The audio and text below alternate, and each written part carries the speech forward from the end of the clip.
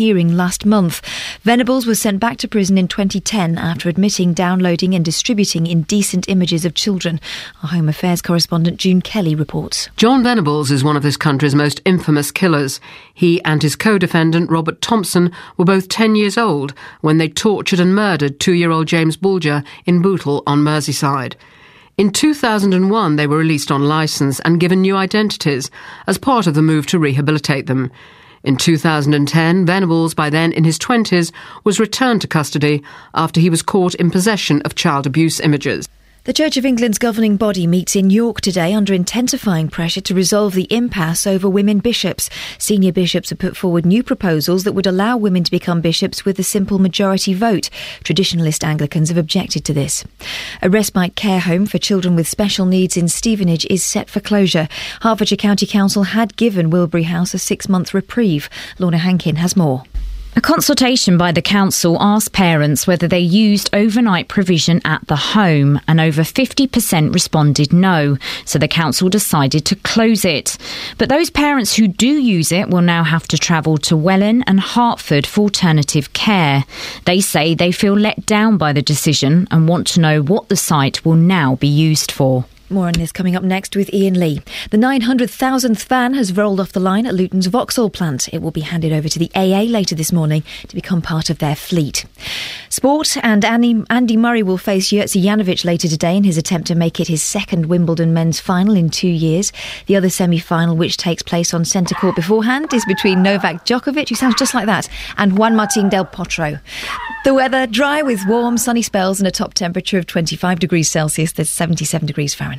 Get the latest news and sport online at bbc.co.uk/3counties. That, the fella that Murray's... Now, listen, you know I like my tennis, and I've been watching the form of some of the players in this Wimbledon tennis fortnight, and that fella that Andy Murray is playing is going to almost literally eat him alive. He's 6'8", Kath! Yeah, but it's about the power in your arm, isn't it? Yeah, he's got... Look at him on the front page of the Mail. He's able to rip his own T-shirt off with his bare hands. Oh.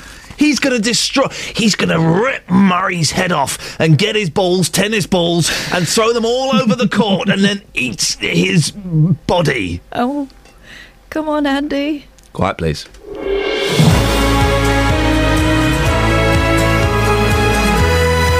You heard it here first.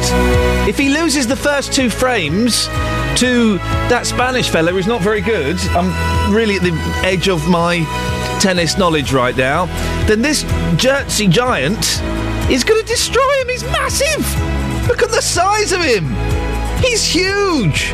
I'm sorry, Andy. I'm sorry. It was a nice run, but this afternoon by about 6 o'clock, you're going to be Scottish again. This is Iain Lee, BBC Three Counties Radio. I sound perky. I'm doing what I believe is described as faking it to make it. Because I sound perky. I'm not perky. I'm hoping that if I keep sounding perky, I'll trick my body into believing that, yes, I am actually perky. I'm not. Busy show this morning. We've got Hanson. We've got Nanny Eileen. We've got loads of stuff. Hanson are coming on. I know. Here are some other things we're talking about. Maybe you'd want to have a little say on some of these. Our local MPs will be in Parliament today talking about the EU referendum bill. Well, there are persuasive arguments on both sides as to whether we should be in or not. But what do you think? Can Beds, Hearts and Bucks survive without Europe? A new charity is launched today as figures reveal a third of children where we are have thought about or attempted suicide before they reach the age of 16 because of bullying. Well, were you bullied at school? Does bullying live with you forever? And this is, I kind of think this is not a bad idea. Tory MP Peter Bone wants the last bank holiday of the year to be renamed Margaret Thatcher Day. Should we have a Margaret Thatcher Day? I think it's quite a nice idea. Whatever you think about her politics, she probably deserves it, doesn't she? Well, if you don't fancy her getting the recognition, then who should have it? Facebook.com/BBC3CR. You can send me a text, 81333. Start your text 3CR. Or, this is the best way, come on. Give me a phone call. 0845. Remember phones? Our house, our landline rang yesterday for the first time in, I don't know, since whenever. My boy was terrified. What's that noise, Dada? What's that noise? It's the phone. It doesn't sound like a phone. He thought it was hilarious when I tried to tell him that we didn't used to have phones that we carried around in our pockets and that they used to be attached to the house. 08459 455 555. Across beds, hearts and bucks. This is BBC Three Counties Radio. Genuinely, he could not understand the concept of a phone attached to a house. Poor boy. Boom, boom. Nothing you can take can tear me away from my guy. Nothing you could do, 'cause I'm stuck like glue to my guy. I'm sticking to my guy like a snap to a letter, like birds of a feather. We stick together. I'm telling you from the start, I can't be torn apart from my guy. Nothing you could do could make me untrue to my God. My God. Nothing you could buy could make me tell a lie to my God. I gave my guy my word of honor to be faithful, and I'm gonna, you best be believing I won't be deceiving my God. As a matter of opinion, I think he's tops. My opinion is he's the cream of the crop. As a matter of taste, to be exact, he's my ideal. As a matter of fact, no muscle bound man could take my hand from my guy. My God. No handsome face could ever take the place of my God.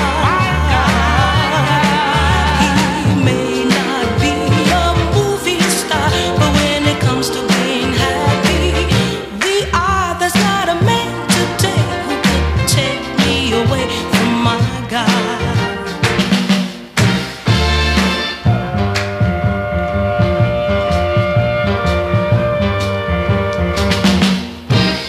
No muscle-bound man could take my hand from my God. My God. No handsome face could ever take the place of my God. He may not be a movie star, but when it comes to being happy, we are. There's not a man today who could take me away from my God. What you say? There's not a man today who could take me away from my God. Morning, Iain Lee, BBC Three Counties Radio. Now, MPs are discussing the UK's relationship with the European Union later. Some politicians say that we should pull out of the EU. Others say that would leave areas like ours without investment and put jobs on the line. What do you think? Can beds, hearts and bucks survive without the EU? 08459 455 555. Joined now by our political reporter, Paul Scoins. Paul, what's actually happening today? Well, Ian, what's happening today, and I should be clear at this, at the end of today, we won't have left Europe. It's not going to be as simple as that. Take the bunting down! Take the bunting down! OK. MPs effectively are going to be discussing this topic, and it's called, the topic they're discussing is, do you think the UK should be a member of the European Union? Now, that will be a long discussion. We expect it to go on for some hours. It does ultimately pave the way for a referendum, which David Cameron has promised. It doesn't mean necessarily that the UK government has to implement whatever that referendum comes back with. And as I said, the Prime Minister's backing it. Labour and the Lib Dems say it's a gimmick, and both parties won't be voting, although there will be some Labour MPs who will be voting for it because they believe in the motion, including, actually, I think, Luton's Kelvin Hopkins as well, because he's quite Eurosceptic. What are the arguments for pulling out of the EU? Well, we hear a lot about cost, don't we? £53 million a day, according to UKIP. That's right, absolutely. It's quite a difficult job to put a single number on it, though. I've had a little look into it.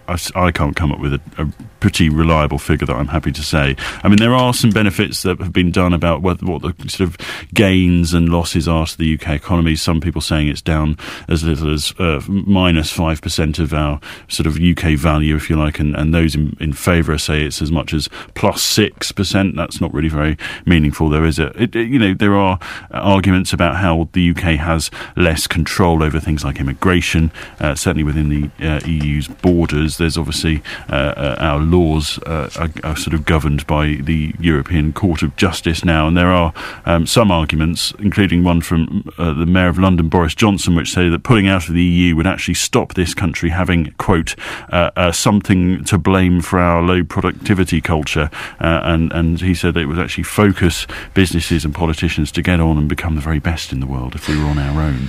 Why does there are arguments on both sides, of course, and why do some people say we should stay in Europe? Well, I mean, there is an argument that it would cost a fortune to leave, all the restructuring that we would have to do, all the sort of extra sort of law-making that would have to be made, because a lot of our laws are governed by Europe, and to that extent we would probably need to rewrite a lot of them. I mean, there are lots of industries that get lots of money from Europe. Farming is one of them. There are lots of areas of the UK that get a lot of money as well. We get a lot in the east. Wales gets the highest regional funding of anywhere in the European Union, and there's cross-border working agreements. That's pretty good if you want to go and work on the continent. There's a lot of trade. There's an argument that it creates a lot of trade, and if you don't, if you're not part of the party, if you like, you're at a disadvantage. And the USA warned the UK to think long and hard about leaving the EU, so there's a potential impact on our global standing, and at an individual level, if you like. There are sort of consumer issues that are run by Europe, so things like roaming charges and cheap flights, various sort of bits and bobs like that. Roaming charges are going to be cheaper if we're staying. I'd imagine, Paul, it would be very difficult, wouldn't it, to pull out of the European Union? Yeah, it's not going to be very easy at all. It's not impossible. There are sort of long and very detailed sort of agreements as to how a country can pull out. And Greenland actually pulled out some years ago, although that was a slightly different matter. It's part of a different country. So, it is not impossible. We'd probably keep a lot of the law that we've got already, actually, because it probably ties in with our thinking as it is. There is an option, and this has been talked about, to join a sort of an area, a free trade area, if you like Norway, Iceland, Switzerland. They're all part of that as well. And then we'd make our own agreements with other EU countries over trade and various bits and bobs like that. So it's not impossible, but certainly it's something that a lot of politicians are thinking it would be quite difficult to go ahead and do.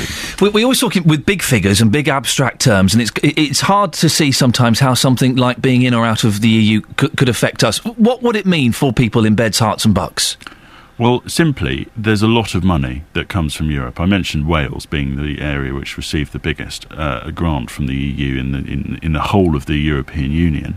The funding for the East is pretty big. The current agreement between 2007 and 2013, so the last 5 years or so, 275 million euros have been sort of put this area's way, and 23.7 million for the southeast area, which includes Buckinghamshire. So a huge amount. If you see the discrepancy between those two areas, and of course that goes on sort of business development, infrastructure, training, and farming as well. It's such a rural area in the east of England. Really makes a huge difference to the economy. So it would have quite a sizable impact in terms of those. Figures, investment in sort of the public roads as well, that comes from Europe. Some of those big long routes that come from the ports, those roads that are being sort of fixed up and widened in a lot of cases, some of that has EU funding as well. So it's worth just thinking about that. Paul Scoynes, thank you very much. We'll talk again a little bit later on. 08459 455 555. What do you think? Can beds, hearts and bucks survive without Europe? Really keen to hear both sides of the argument here, if at all possible. 08459 455 555. You can go to facebook.com/BBC3CR. Some of you posting on there already. Travel news for beds, cards and bucks. BBC Three Counties Radio. Good morning. So far, all looking rather good on the roads. We've had no accidents reported and everything's moving well according to the speed sensors. The shortest of delays possibly on the A5 as you come northbound from Dunstable up toward the A505 to go across toward Leighton Buzzard, but really it's all looking absolutely fine.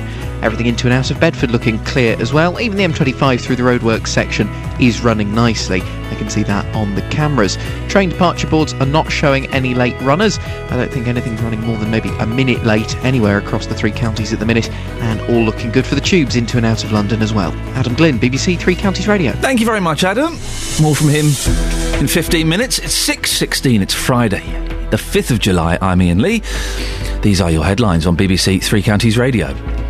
Plans for a referendum on Britain's membership of the European Union will be debated by MPs later this morning. A respite care home for children with special needs in Stevenage is set for closure. And in sport, Andy Murray takes on the massive Jerzy Janowicz for a place in Wimbledon's men's singles final later on today. And I can tell you now, Murray will be out. By 6 o'clock this evening, Andy Murray will be Scottish. The weather today in Beds, Herts and Bucks. It'll be dry with plenty of warm sunshine, maximum temperature of 25 degrees. Coming up, should we rename the late August bank holiday as Margaret Thatcher Day? I think it's a cracking idea. If you don't think it should be her, then who should we dedicate a bank holiday to? 81333. Start your text 3CR. BBC Three Counties Radio.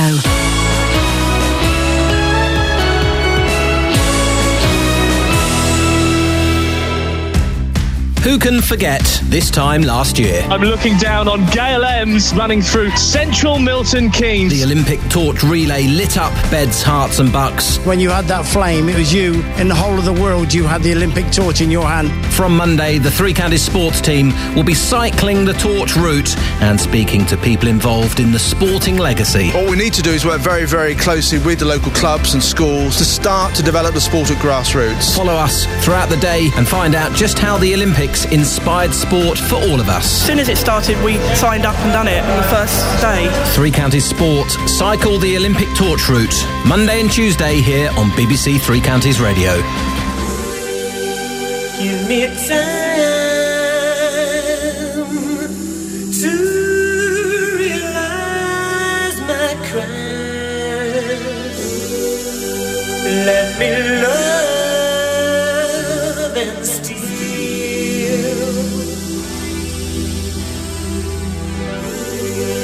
I have danced inside your eyes. How can I be real?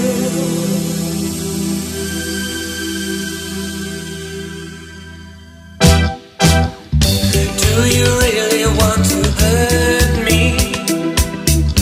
Do you really want to make me cry? Precious kisses, words that burn me. Lovers never ask you why. In my heart the fire's burning.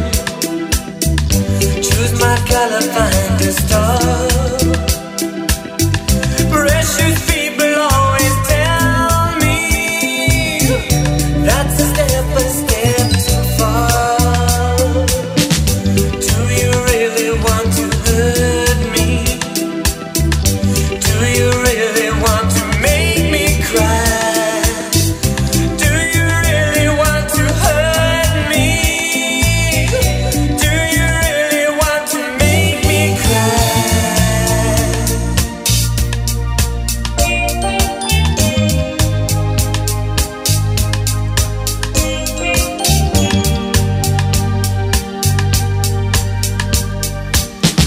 Words of you I have spoken.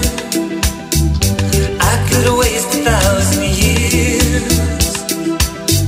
Wrapped in sorrow, words are token. Come inside and catch my tears. You've been talking about, believe me. If it's true, you do not know. This by love's without a reason. I'm prepared to let you go. If it's love you want from me, then take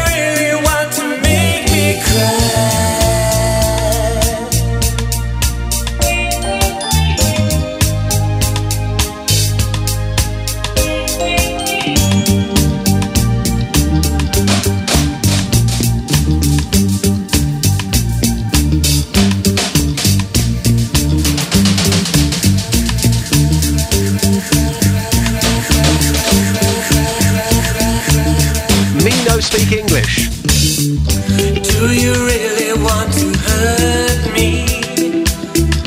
Do you really want to make me cry? Do you really want to hurt me? Do you really want to make me cry?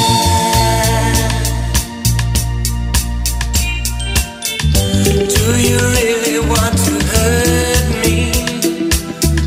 Do you really want to make me cry? Here's an idea. When I first heard this, I scoffed. I thought, what a stupid idea. Think about it. The more I think about it, the more it sounds like a genuinely good idea. Name a bank holiday after Margaret Thatcher. Wouldn't that be nice? Wouldn't it be good? It will be good because bank holidays are always good. We won't be getting a new bank holiday, okay? It's going to be an existing bank holiday. It'll be a nice... Whatever you think about her, she was a very important woman in British history. And it will be quite divisive. Bank holidays are a little bit bland, aren't they? They show rubbish on the TV. You kind of sit around and no one knows quite what to do. But if it was called Margaret Thatcher Day, there'd be a little bit of tension in the air. We might even get a few protests. Well, a Conservative MP thinks we should do this. He's hoping to get the issue debated in the Commons today. His name is Peter Bone. I know, isn't that unfortunate? He's put forward a bill to turn the bank holiday at the end of August into Margaret Thatcher Day. Happy Margaret Thatcher Day! It rolls off the tongue, doesn't it? Saying that she should be honoured for transforming the country. She not only made us, you took us from the sick man of Europe to the greatest nation in Europe. She defended the Falkland Islands. Council houses became available to purchase. We privatised, nationalised industries. All the things that have transformed the country. I mean, people who might have opposed her at the time now, of course, realise that she was the greatest peacetime Prime Minister, I'm sure. But a former Conservative MP and a friend of Margaret Thatcher, Michael Brown, well, he thinks the Iron Lady would have been appalled by the idea. Margaret Thatcher hated holidays of any kind. She hated going on holiday and she looked for any excuse to come back to deal with a national crisis if she could find one. And the idea of a bank holiday in honour of Margaret Thatcher she would find thoroughly dreadful. And she would say, get on with your work and let's stop all this nonsense about holidays. We've got work to do. Well, maybe we could work on the bank... If it was Margaret Thatcher bank holiday, maybe we could work on that day. What do you think? Should we name a bank holiday after Margaret Thatcher? I'd like to hear a good argument against. I bet you haven't got one. 08459 455 555. And if we don't give it to Margaret Thatcher, who should we give it to? Marie's in Offaly. Marie, would you like to be celebrating Happy Margaret Thatcher Day? Not really, because I think Sir Winston Churchill deserves some backup. He was an alcoholic, wasn't he? He saved us from Hitler. Yeah, but he was an alcoholic. I just wonder how appropriate it is to have a bank holiday celebrating, someone who couldn't put the booze down. Yes, but listen. Yes? He saved us from Hitler. Margaret Thatcher... Think about it. Margaret Thatcher saved us from ourselves. Mm. Well, a lot of people weren't very keen on her, were they? No, a lot of people weren't very keen on Churchill. Mainly the Germans, but still, he had his detractors, didn't he? Why would you like to celebrate a Winston Churchill Day, Marie? Well, he saved us from Hitler. As you said. Anything else? Think what he did. Yep. Anything else? No. Excellent stuff. That's Marie in Offaly. Well, what do you think, dear listener? Margaret Thatcher Day. I don't think we're going to get a good argument against it. Happy Margaret Thatcher Day. I'd even buy cards. I'd send cards to people. I'd send cards to people at the Socialist Worker. That'd learn them, wouldn't it, eh? 08459 455 555. Peter's in Walmer Green. Peter, I know you've not called in about this. We'll get to your point in a second, but would you celebrate a Margaret Thatcher Day? Only if you had a Jimmy Savile Day the following day. OK, I don't think that's going to happen. Don't think that's going to happen, but you never know. Political correctness gone mad. Peter, what have you called in about? I've Europe. called in about this referendum. Yes. It's been kicked in to longer grass. And if you go by their political structure, really, and put it politely... Yes, and please do put it politely. Really putting it politely. Very politely. They are really saying that they're being economical with the truth, because it's going to be 10 years up to the... Pushed back another 2 years, 2017. Yep. It's going to be a private member's bill, which has got very little chance of passing it in any case. Yes. So it's just sheer... window dressing. Hang on a minute, Peter. Yeah. Are you accusing David Cameron, our Prime Minister, a man who I once offered a sausage roll to, that's true, that bit, are you saying that he's a liar? Absolutely. He promised one before. But he's he's double promised this one. It's a double promise. I tell you what, I've heard of Flashman before, and it sounds very similar. You've heard of what? Heard of Flashman. What's the Flashman? It was the, if you like, it was the public school boy who was the bully at a particular school. I know, I'm aware of the term, yes, the Flashman, yes, of course. So you're not, but if we did have an EU referendum, Peter, which way would you vote? Well, I vote the same way as I did on the first one. Yep. And that's against. You'd be against it. But do you think we could survive in Beds, Hearts and Bucks? Would Walmer Green be able to survive without being part of Europe? Do you think do you think the public are better off now than they were before? Well, don't answer a question with a question, Peter. Answer a question with an answer. But that's what people don't do. Yes. They don't answer it with a question. No. I'll try it again. Would Walmer Green be better off if we were out of Europe? I think so. Why? Well, because generally we are, if you like, everything that seems to happen seems to happen through Europe. Their rules are overbearing on this country. Those are rules. France is never like Britain anyway. We are going to finish up. If we go on like we're going to finish up as a dumping ground for all the surplus atomic waste that France has got. What? And we're an offshore island, that's all. Well, we are an offshore island. Absolutely. Hence, you could lose the word offshore and just say island. It's going to be a dumping ground for the atomic waste as well, you believe me. Peter in Walmer Green, I don't, but I appreciate your time. Thank you. 08459 455 555. Peter is adamant that Walmer Green could survive without being part of Europe. Well, what do you think? Could Beds, Hearts and Bucks survive without being part of Europe? 08459 455 555. And Margaret Thatcher Day, the last bank holiday in August, wouldn't it be nice to award it to Margaret Thatcher? If not her, who would you like to name it after? 81333, start your text 3CR. Travel news for Beds, Cards and Bucks. BBC Three Counties Radio. At the moment, there's still no disruption on the roads of the three counties. Everything's moving quite well on the M25, M1 and M40. We have got some works in Amersham, the A404 White Lion Road. Temporary lights are up for gas main work near the junction with Loudhams Road. They're hoping to have those works finished later today, so by the weekend it should all be clear. In Aylesbury, temporary lights along the A41. It's water main work. They've been doing this for a few weeks now near to Berrylands, and they're going to be doing it for another couple of weeks still. If you're going to be driving through Hitchin, Cambridge Road, the A505, roadworks are taking place near the junction with Cambridge Road, so at the end of the A505 through Hitchin there. And again, they're hoping to have those works finished later today. On the trains and on the tubes, we have no delays reported for the moment. Adam Glynn, BBC Three Counties Radio. Sweet. 6:30, News and Sport, here's Catherine Boyle. Across Beds, Hearts and Bucks. This is BBC Three Counties Radio.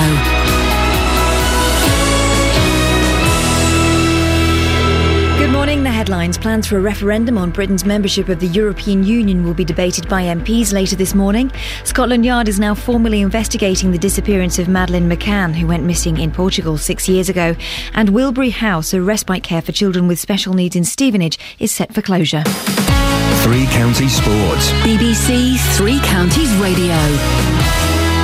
Andy Murray takes on Jerzy Janowicz for a place in the Wimbledon men's singles final today. Murray starts as the favourite, but the British number one says he can't afford to take the 24th seed lightly. I know him a little bit. I've seen him play quite a bit this year as well. He's had some good tournaments. In the build-up here, he played well in Rome especially.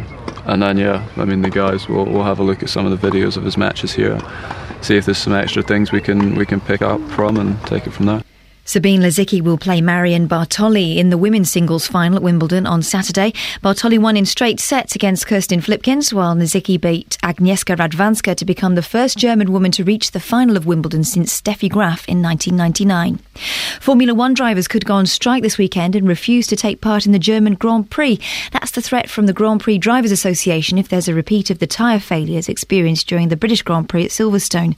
Speaking before the Drivers Association statement was made, Milton Keynes-based US-based Red Bull driver Mark Webber says tyre manufacturers must adhere to the highest standards. The teams have very strict rules on construction, crash tests, all these things, which we have to meet every year.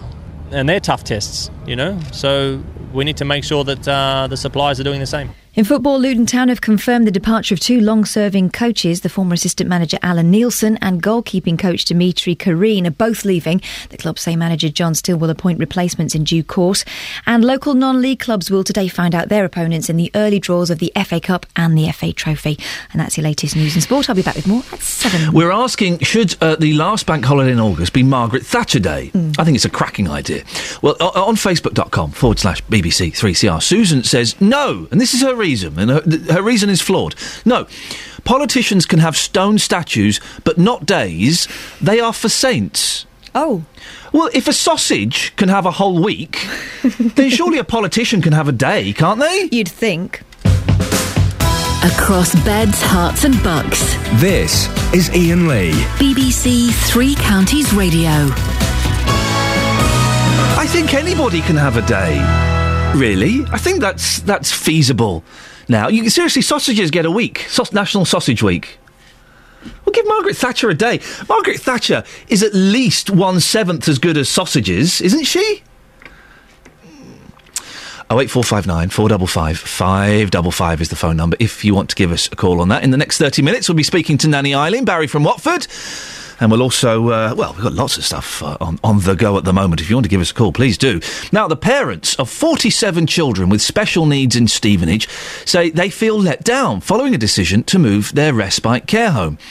The children are being moved from Wilbury House by Hertfordshire County Council following complaints of noise from its neighbours. Well, Katrina has a 16-year-old at the home and will now have to take her further afield to Welwyn or Hertford. Katrina joins me now. Morning, Katrina. Morning. Katrina, can you explain what special needs, it's a phrase I don't particularly like, but what special needs your daughter has and how they're catered for at the care home? Okay, she's got complex health needs. She's got spina bifida, so she needs a lot of personal care, and she's in a wheelchair, so she needs an accessible place. And they refurbished Wilbury 4 years ago to a beautifully high standard, and it was just amazing to have somewhere that she could access in a wheelchair. And I think a lot of us have just, absolutely devastated that they're just closing that facility. They give with one hand and they're closing it, and we just got to go further afield now. If it was refurbished 4 years ago, I'd imagine that wasn't cheap. Things like that are always quite expensive. Why are they shutting it 4 years later? I think there have been complaints from the neighbours. A lot of it was about traffic because they started using Wilbury not just for overnights but for short breaks. So we'd have to take our children, drop them, pick them up. So there's a lot of traffic coming and going. And when you say lots of traffic, how much? There's only were there 47 kids there? Well, no, there's only ever about a maximum of 5 or 6 at a time. There's not 47. Right, okay. But obviously you've got a lot of staff. Right. Got to change. Were there really complaints about the noise these children were making? Well, there were, yes, yeah. Because a lot of the other children are not just sort of complex health needs, but they've got autism, and so they're quite noisy sometimes, so they can't help it. I'm shocked to hear that. Do we really live in a world where neighbours complain about noisy, autistic children? I'm shocked by that. Well, I'm glad you are. Some people are and some people aren't. But we actually set out a petition to see what support we could get, and we got over 800 people signing it because what it comes down to is Herts County Council are breaking the terms of the lease with Letchworth, the Heritage Trust, because it was set up as a residential home and not as a short breaks home. So they would have to get the lease changed, and they gave us like 6 months respite till September to see if they could address the issues, and they obviously haven't been able to solve the problems. So they can't stay there, really. So what's going to happen, Katrina? What will you have to do? We'll have to. There's another centre in Welwyn and another centre in Hertford. So we've got to be fitted in with people there. So because they're not just shutting Wilbury, or they're not moving Wilbury people somewhere else, they're shutting it completely. So they're reducing the number of overnights that are available to people, because they've done a survey and they said people actually don't want that number of overnights. So, explain to some people listening who perhaps don't understand just how important respite care is for the children involved and also for the parents. Yeah. When you've got a disabled child that needs constant care, it is very, very tiring, and to make it a better relationship, the carers, the parents, actually need a break. Otherwise, you reach breaking point yourself. And to have an overnight stay means that you can go out with, your husband, you can go out with your children, your other children, because they lose out when you've got a disabled child as well on time. And you can, have a slightly normal life occasionally, and then you recharge your batteries, and then everybody's better. And the children themselves need to gain a bit of independence, because they get very dependent on the carer or the parents, and so it's very, very good for them, and they get to meet other people and trust other people, and it's just good for them as well. Did you expect this decision?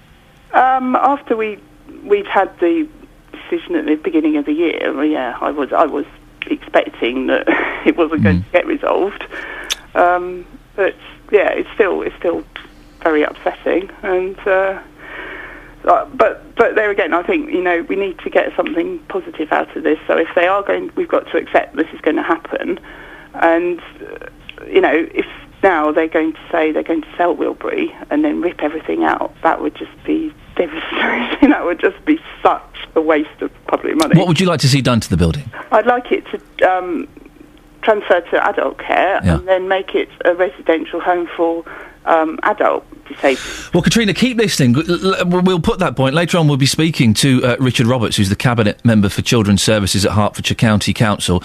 He'll explain the decision to close Wilbury House, and we'll ask him what the plans are for the future of it. I'm shocked that people could complain about the noise that autistic and children with special needs were making. Oh, it's a bit noisy today. Can you hear that lot moaning over there? I think that's outrageous. 08459 455 555. Thank you very much, Katrina. As members of Parliament debate Europe again, what do you think? Would beds, hearts and bucks, would we be better off if we were in or out of Europe? Steve's in Dunstable. Morning, Steve. Morning. Better off in or out? Out. Why? Well, we had 2 world wars to have self-rule, to rule ourselves. We didn't have 2 world wars and lose thousands of men to be dictated by Europe, surely. Well, we had 2 world wars. We had 2 world wars to try and create peace. Well, and by being part of the European Union, we've not had any wars with anybody in Europe, have we? Oh no, not in Europe. But we have all the way rest around the world, but not Europe. But maybe we could do with a war. Actually, what? Maybe we could do with a war. It might get the economy boosted up. Well, you joke, but the Falklands gave Britain a kickstart, didn't it? But the wars that we're involved in, they're not wars; they're conflicts that we're involved in around the world. We're involved in those as Britain, not as part of the EU. So we would still be involved in those, whether we're in or out of Europe. Yeah, well, the way the government run the wars, it's down to the generals to run the wars, not the politicians. That's why we get stuck in these wars around the world, don't we? Anyway, about Europe. Yes, back to what we were talking about, Stephen. We should be out of Europe anyway. I mean, trade with Europe. We were doing all right without being part of Europe before, in the 60s and the 50s and the 70s, whatever. Yeah, the 80s? So why not? No. Steve... Why should I have someone in Brussels dictate 70% of our rules? Steve... We're our own country, a sovereign country, are we not? We're a democracy of our own people, so why have we got other people interfering? Steve, final thing, Margaret Thatcher Day. Would you celebrate that? Yeah, why not? She had more balls than the blokes have today. Thank you, Stephen. On the other side of the street I knew stood a girl that looked like you. I guess that's deja vu, but I thought this can't be true, cause you moved to West LA or New York or Santa Fe or wherever to get away from me. Oh, but that one night was more than just right. I didn't leave you, cause I was all through. Oh, I was overwhelmed and frankly scared as hell, because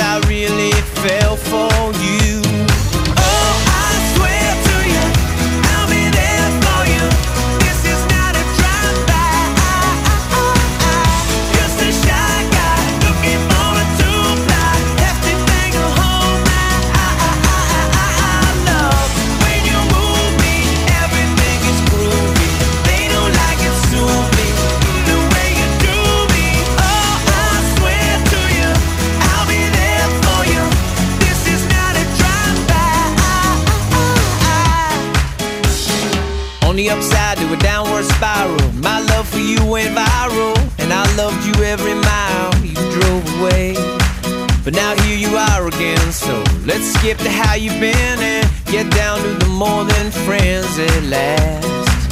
Oh, but that one night is still the highlight. I didn't need you until I came to, and I was overwhelmed and frankly scared as hell, because I really fell for you. Oh, I swear to you, I'll be there for you. This is not a drive-by. Just a shy guy looking forward to a fly. Have to bang a whole night.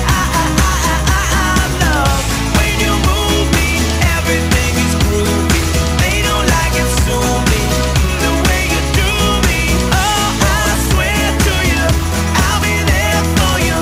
This is not a drive-by.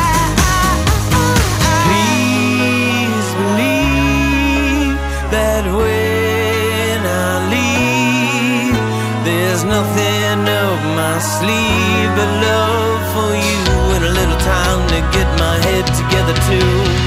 On the other side of a street I knew stood a girl that looked like you. I guess that's deja vu, but I thought this can't be true, 'cause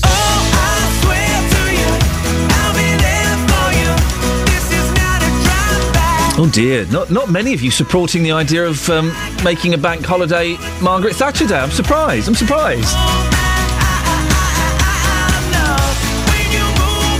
Nick has texted in 81333, starting his text 3CR.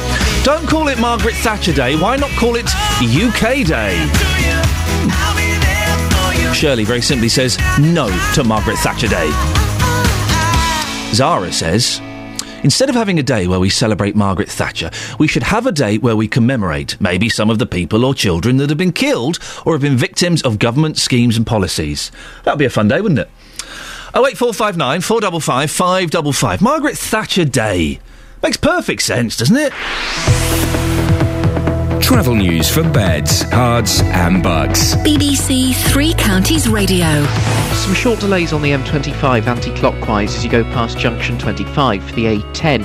This is as you come into the roadworks section with the 50 mile an hour speed restriction, and of course that runs through to the A1M at junction 23, but it's looking slowest right as you hit the 50 mile an hour restriction with a patch of heavy traffic there.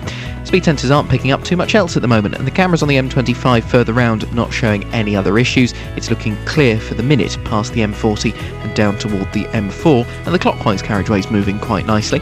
No delays yet on the A1, usual spots that get quite busy for the moment, looking good certainly as you come toward the Black Cat roundabout from Eton Soken. It's looking alright, and the A1M is still looking clear through Stevenage.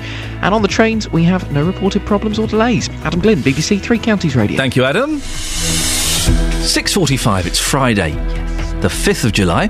I'm Iain Lee. These are your headlines on BBC Three Counties Radio. Plans for a referendum on Britain's membership of the European Union will be debated by MPs later this morning. A respite care home for children with special needs in Stevenage is set for closure. And in sport, Sabine Lisicki will play Marion Bartoli in the ladies' singles final at Wimbledon on Saturday. Coming up, Nanny Eileen. But before that, Nanny Rizzini. Beds, hearts and bucks weather. BBC Three Counties Radio. Why am I nanny? Am I just looking after the weather for you today? Yeah, let's pretend the weather are kids and you're looking after them. All right, well, it's going to be warm, dry and sunny. I don't know what else you can ask for, actually, weather-wise. Some very good behaviour indeed. Lots of sunshine around. We're talking more like sunny spells rather than wall-to-wall sunshine today, because there will be some cloud bubbling up here and there, particularly through the course of the afternoon. But with very light winds, it'll feel very pleasant indeed. And we could be looking at something close to 25 or 26 degrees Celsius quite widely across the three counties. And actually, somewhere we might even catch a 27, which would be very nice indeed, wouldn't it? Very light winds, a lovely evening tonight. Of course, it's the men's semis at Wimbledon today, and I think it's going to be feeling very warm indeed. Lots of sunshine around. Overnight tonight, then we're looking at temperatures dropping to between 12 and 15 degrees in many of our towns. It's not going to feel quite as muggy as it has done in recent nights. Last night ended up being fairly fresh, despite the mild temperatures. We're probably looking at the same thing tonight. Some mist patches forming over the Chilterns. They'll quickly disperse into tomorrow. Tomorrow, even higher temperatures temperatures and more in the way of blue sky and sunshine. We could be looking at 28 degrees Celsius quite widely across the 3 counties on Saturday, somewhere close to 30 degrees maybe by Sunday. The good weather's set to stay for at least the next week or so. But I'll have all the details, of course, day by day, because I suppose things could change. But confidence is very high for the next 2 weeks. You dragged that a bit. Have you finished now? Yeah. All right. Shall I press Enjoy. Thanks very much. 08459 455 555. Nick Coffer on BBC Three Counties Radio. On Wednesday, I'll be live at one of the world's biggest horticultural events. The Hampton Court Palace Flower Show is in its 23rd year, and I'll be bringing you all the colour and excitement from this year's event. I'll be speaking to exhibitors from across beds, hearts and bucks about their blooms and bulbs, and we'll all be learning about the difference between a Lathyrus odoratus and a Sinapis arvensis. Join me live at the Hampton Court Palace Flower Show Wednesday from midday here on BBC Three Counties Radio. Morning, this is Iain Lee, BBC Three Counties Radio. We're discussing the secrets of radio. Oh. Now, my highlight of the week, it's not talking to local councillors or MPs or winding up Mark Lancaster. No! The highlight for me is where I get to play a BBC introducing track and get it reviewed by the delightful Nanny Eileen. Good morning, Nanny Eileen. Good morning, Iain. How are you this morning, my love? Fine, thank you. You sound very perky. I don't feel perky. I am faking it to be making it. I'm hoping if I keep sounding perky, my body and my brain will kind of catch up with me. Yes, I understand. You had a nice weekend? Oh, yeah, let's do that again. Cut that bit. Had a nice week? Yes, very nice, thank you. Haven't done very much, but I've had a lovely new front wall built. I know it doesn't sound very exciting to you, but... No, things like that are exciting. I totally know what you mean. Yeah, and it was built by this lovely young Asian guy. Oh, okay. He's only 20. Yeah, here we go. He did a course at Barnfield College. Yes. And he thoroughly enjoys his work. Well, then, isn't that nice to see someone who enjoys their work? Yes. Now, Nanny Eileen. Yes. Listen, each week we get you on, and you must have been doing this for months now. Yeah, aren't you getting fed up with me? No, I'm not getting fed up of you at all. But I had a desperate phone call in the week from an elderly gentleman, Barry from Watford, who said, I would absolutely love to come on and review the BBC introducing track with Nanny Eileen. Would you mind? I kind of said, no, it's Nanny Eileen's gig. We're giving it to her. Oh. But he's insisted. Oh, please let him. So, Nanny, say hello to Barry. Hello, Barry. Poppycock. Sorry? Poppycock. What do you mean? I never phoned you up and begged to review you. I'm sorry, Eileen. Nice to speak to you too. Thank you. I am very perky, but you begged me. I did no such... You begged me. Well, no. Not how I remember it. No, you wouldn't know, Barry. Yes. Nonsense. Yes. Thank you. You're welcome. Begin. I will do. Thank you. Yes. Okay. Now... Hello? Yeah, Barry, how old are you, Barry? 82 years old. Okay. Young. Oh. Young. Exactly. Oh. So, but you both come from a different time, don't you? What do you mean? What I mean is, I'm still kind of young and hip with it, 40 years old. That's a good one. Yeah. But you come from, like, you know, from a different era. You didn't even have colour television when you were born, did you? That is correct. Yes. So what I'm trying to get... Hold on a minute. How old are you? 40. Well, you didn't have colour television when you was born either, presumably. That's by the by. Yeah. Eileen. He's not very good, is he? Yeah. He's brilliant. 1 minute he's asking you how your weekend was. Next minute he's faking his perkiness. Next minute he can't even do the simple maths. But he is lovely. Oh, he is, yes. He's lovely. All right, pencil neck, get on with it.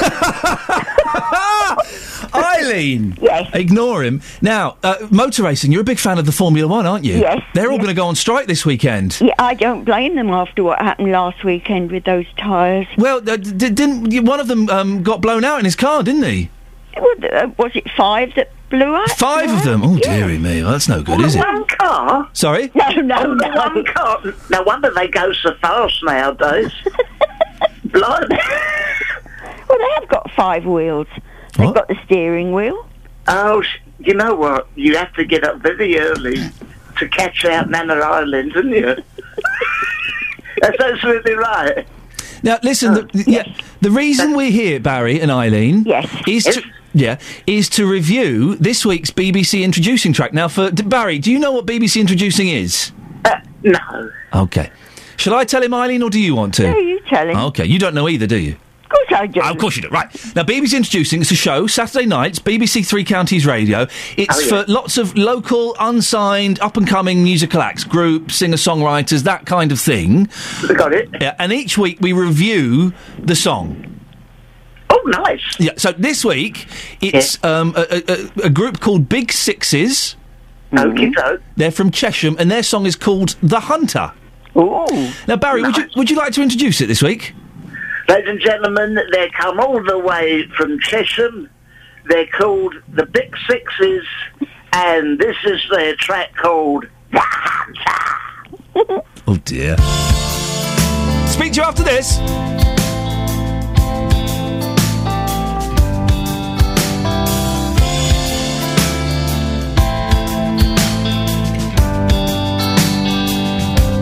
I'd rather be anyone but 21. My eyes are red and my mouth is numb. I've been talking to the ceiling. What a way to spend an evening. I'm not the type to kick up a fuss or leave things in the rain to rust. The walls are paper thin. You were warm as winter, white like cold. You used to hold me under, spin it under. And I had the walls of my feet, and you laughed as if you didn't care. You used to hold me under.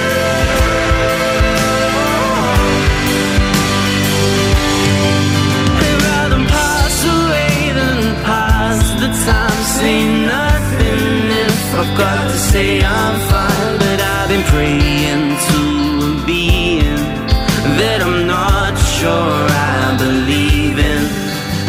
I'm not the type to pull the one or get this high just to fool. But the ones are paper thin. I can hear every little thing. But the ones are paper thin. I can hear every little thing. You were warm as winter, white like cold. You used to hold me under, spin it unglow. And I had the wolves at my feet, and you laughed as if you didn't care. You used to hold me under. And I still believe. Well, that's Big Sixes. They're from Chesham, and that's their song, The Hunter. Loved it. Part of... Sorry? Loved it. Let me finish the spiel. There's part Oh, of all right. part of the BBC Introducing show you'll hear on Saturday nights with Gareth from 8 o'clock. Barry. Really lovely. Yes. Yeah, I love that. We'll get to you after we've spoken to Nanny Eileen. Nanny Eileen. Oh. Yeah, she's been doing it longer. Yes, I enjoyed that. It was a bit repetitive, but I loved the way their voices blended. Some very nice harmonies, weren't there? Really nice. Do you know, I'm very keen on young bands. There's a young band on with me at the Watford Palace Theatre next Friday. No. We're not going to. I'm on at Watford Palace. Yeah, we are not going to plug. I'm talking now. My show. Yeah. No, steady. We are not going to plug that. It's the BBC. Well, even though it's me and the fast show's John Thompson a week tonight at the Watford Palace Theatre. No one's. I think your listeners would like to hear that. Don't think they would. See it. For goodness' sake. They might like to grab a pen and write down the box office number. They wouldn't, Barry. Well, Eileen. Mark's. Oh, for goodness sakes. 7:45 the curtain goes up. You come in, Eileen. No. Eileen. Come on, Eileen. Oh, that's my theme song. Yes, if that's the kind of material they can hear, Barry, then no one's. Just to recap, that's 7:45 No. a week tonight at Watford Palace Theatre. Me and the Far Show's John Thompson. Right, Eileen. I do apologise. Marks out of 10, Eileen, for the 9 out of 10. 9 out of 10 for the big sixes. And Barry, have you got a number? I'd say 10. I really liked it. Okay. I really liked it. That's wonderful. Eileen, I do apologise that your slot has been hijacked. Please don't apologise. It was huge fun. Are you sure? Yes, I am. You are sweet. That's a free ticket for Eileen for my show. Friday. Still there, Ian? Am I what? Are you still there, Ian? I'm still here, just. I suspect I won't be here after the 7 o'clock news. I can see my bosses pacing around the corridor, looking furious. Eileen, have a lovely weekend. Enjoy the Formula 1. And you. We'll speak next week. Ta-ta, my dear. Bye, There we go. Barry, I'm not being funny. She is a lovely old lady. Isn't she lovely? And you were very rude there. It wasn't rude. I'll speak to you next week. This time next week. I enjoyed it. Almost fun. No, you won't. That's it. It's a one-off. Oh. Ta-ta. Cheeky monkey. Travel news for beds, cards and bugs. BBC Three Counties Radio. I think Eileen came out best in that conversation. M25 anti-clockwise, heavy traffic as you come in toward the roadworks section. It's looking slow approaching junction 25 for the A10 around Enfield and Cheshunt. But apart from that, the M25 is actually flowing quite well this morning. No delays yet on any of the other cameras looking at the rest of the anti-clockwise stretch as you run round toward the M40. And the speed sensors aren't picking up any other delays around there either. Things on the M1 are looking clear past Luton. No delays at the minute past Milton Keynes too. And it's looking fine actually into and out of St Albans and Hemel Hempstead. Usually we see a little bit of a queue on the A41 coming down toward the M25, but for the moment that's running quite nicely. Train departure boards are showing no late runners, and there are no issues for the tubes into or out of London. Adam Glynn, BBC Three Counties Radio. Thank you, Adam. Normal service will be resumed. I can only apologise for the last 15 minutes. So, Margaret Thatcher Day. What do you think? Good idea. If you wouldn't give it to her, who would you give it to? And would beds, hearts and bucks be better off if we were out of Europe? Speak to you after the news with Catherine Boyle. On FM, AM, online and digital radio. This is BBC Three Counties Radio.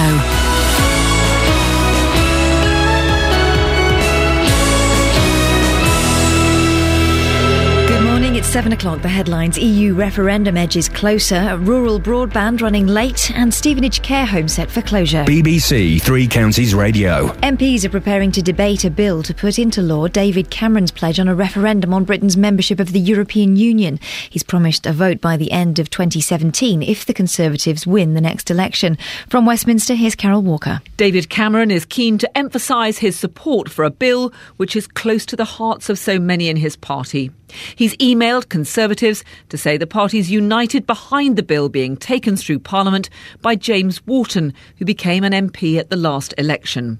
It's got the full support of the Prime Minister, the Foreign Secretary, the leadership of the Conservative Party behind it, and it has the united support of Conservative MPs, which is so important because this is going to be a tough road. It's a difficult parliamentary process, but I'm confident that we can do it, we can get it through, and we can give the British people a say. There's no government legislation because of opposition from the Tories Liberal Democrat coalition partners. Most Labour and Lib Dem MPs will abstain today, which means the bill stands a good chance of clearing its first hurdle, though it could easily be scuppered during its later stages. A man is due to appear in court in West Yorkshire charged with murdering an elderly woman and attempting to murder a boy. Nathaniel Flynn is accused of killing Louisa Denby, who was 84, at her home in Shipley and stabbing the 9-year-old boy at a nearby skate park on Monday. The National Audit Office says plans to bring fast broadband to rural Britain are almost 2 years behind schedule and will end up providing £1 billion subsidy to just one company. Here's our technology correspondent Rory Kethlin-Jones. The best superfast broadband network in Europe by 2015. That was what the government promised when it unveiled its plan to bring fast connections to 90% of UK homes. But the National Audit Office says the rural broadband programme is now 22 months behind schedule, and only 9 out of 44 local projects will hit their target of providing 90% coverage by May 2015. The NAO says the plan to have competition also hasn't worked. BT will be the sole supplier and will get £1.2 billion of public money. The Department for Culture said the government was delivering a transformation in broadband, while BT said it was providing excellent value for money. A respite care home for children with special needs in Stevenage is set to close. Hertfordshire County Council had given Wilbury House a 6-month reprieve. Lorna Hankin has the details. A consultation by the council asked parents whether they used overnight provision at the home, and over 50% responded no, so the council decided to close it. But those parents who do use it will now have to travel to Welwyn and Hertford for alternative care. They say they feel let down by the decision and want to know what the site will now be used for. The first of 4 main road closures through Luton Town Centre happens tonight, as Lee Agnew reports. Both of the flyovers are part of the town's inner ring road and are being shut to have their expansion joints replaced. Chapel Viaduct will be closed this evening and next weekend until early the following Monday. Park Viaduct will be closed for 14 nights in late July and August. Luton Borough Council says the work is dependent on dry weather and diversions will be in place to guide drivers across the town. Andy Murray will face Jerzy Janowicz later today in his attempts to make it to his second Wimbledon men's final in 2 years. And the weather, dry with warm sunny spells and a top temperature of 25 degrees Celsius, that's 77 Fahrenheit. Get the latest news and sport online at bbc.co.uk/3 counties.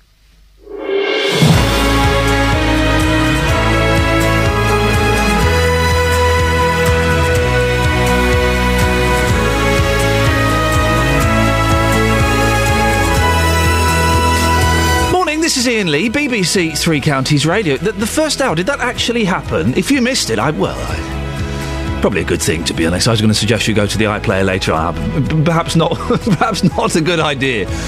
Lots coming up between now and 9 o'clock, including in this hour. Can Beds, Hearts and Bucks survive without Europe? Our local MPs will be in Parliament today talking about the EU referendum bill. There are persuasive arguments on both sides as to whether we should be in or out, but what do you think? I genuinely can't make up my mind on this. I don't have enough information to know what the best thing would be. So maybe you can sway me a little bit. Can Beds, Hearts and Bucks survive without Europe? Bullying at school, does it live with you forever? A new charity is launched today as figures reveal a third of children where we are have thought about or attempted suicide before they reach the age of 16 because of bullying. And should the last bank holiday of the year be called Margaret Thatcher Day? Tory MP Peter Bone wants it renamed. He should probably rename himself. Well, if you don't fancy her getting the recognition, who should have it? Facebook.com/BBC3CR. You can send me a text, 81333. Start your text 3CR. Or give me a call, 08459 455 555. Across Beds, Hearts and Bucks. This is BBC Three Counties Radio. What do you think? Beds, Hearts and Bucks, can it survive without Europe? MPs are discussing the UK's relationship with the EU later. Some politicians say we should pull out of the European Union. Others say that would leave areas like Beds, Hearts and Bucks without investment and put jobs on the line. Well, here are some feelings locally about the EU. We're humans, we're flexible. The instinct to survive is good, therefore we will overcome whatever might happen. I didn't think the European thing was a good thing to start with anyway. I didn't actually vote for it. Then again, my vote doesn't make a difference if everybody else thinks differently. I think we could survive without it. I don't think it's that important to the people of Luton. We've got other issues and I don't think that we particularly need the European Union to keep us going. I think Europe's got its own problems. Many countries like Spain, people like that have got their own problems, and I think Luton's got its own issues, and I think we'd be better off just independently trying to work them out rather than trying to get involved in other countries that have already got debts. I think we've got our own problems and we'd just be better off without them. I didn't say we most probably could survive locally without the European Union, but in principle I think it does provide jobs in the long run because of here we're a bigger market. The bureaucracy drives me mad. I suppose it does most people mad, but we've still got sort of the economics to think about. Personally, I think we should withdraw. We used to be Great Britain. Can't see why we can't be it again. I think people are a bit fed up with how things are going, but yeah, I think probably general consensus is we should pull out. I think we used to be pretty self-sufficient as a country, and I don't see why we can't be again. Oh, it shouldn't have an impact. Obviously, it'd be completely different, wouldn't we? Be on our own again. But I think it'd be a good thing. In the end of the year, we've got all these Romanians and Bulgarians coming in. I mean, what effect is that going to have? There's going to be no kind of limit on it. So, I mean, and all the people else who work in this country already. It's a pathetic thing. That we spend more with them than they do with us. I don't think it won't be a disadvantage. Obviously things have changed, but I think it'd be an advantage more than a disadvantage. Because a lot of people who work are from Europe, so it is very hard to England. But don't let so many people. Still, they can give some time at least. If someone come from Europe, give them about 3-4 years, and if they don't work properly like everyone else, don't pay tax and everything, then they can go from where they come.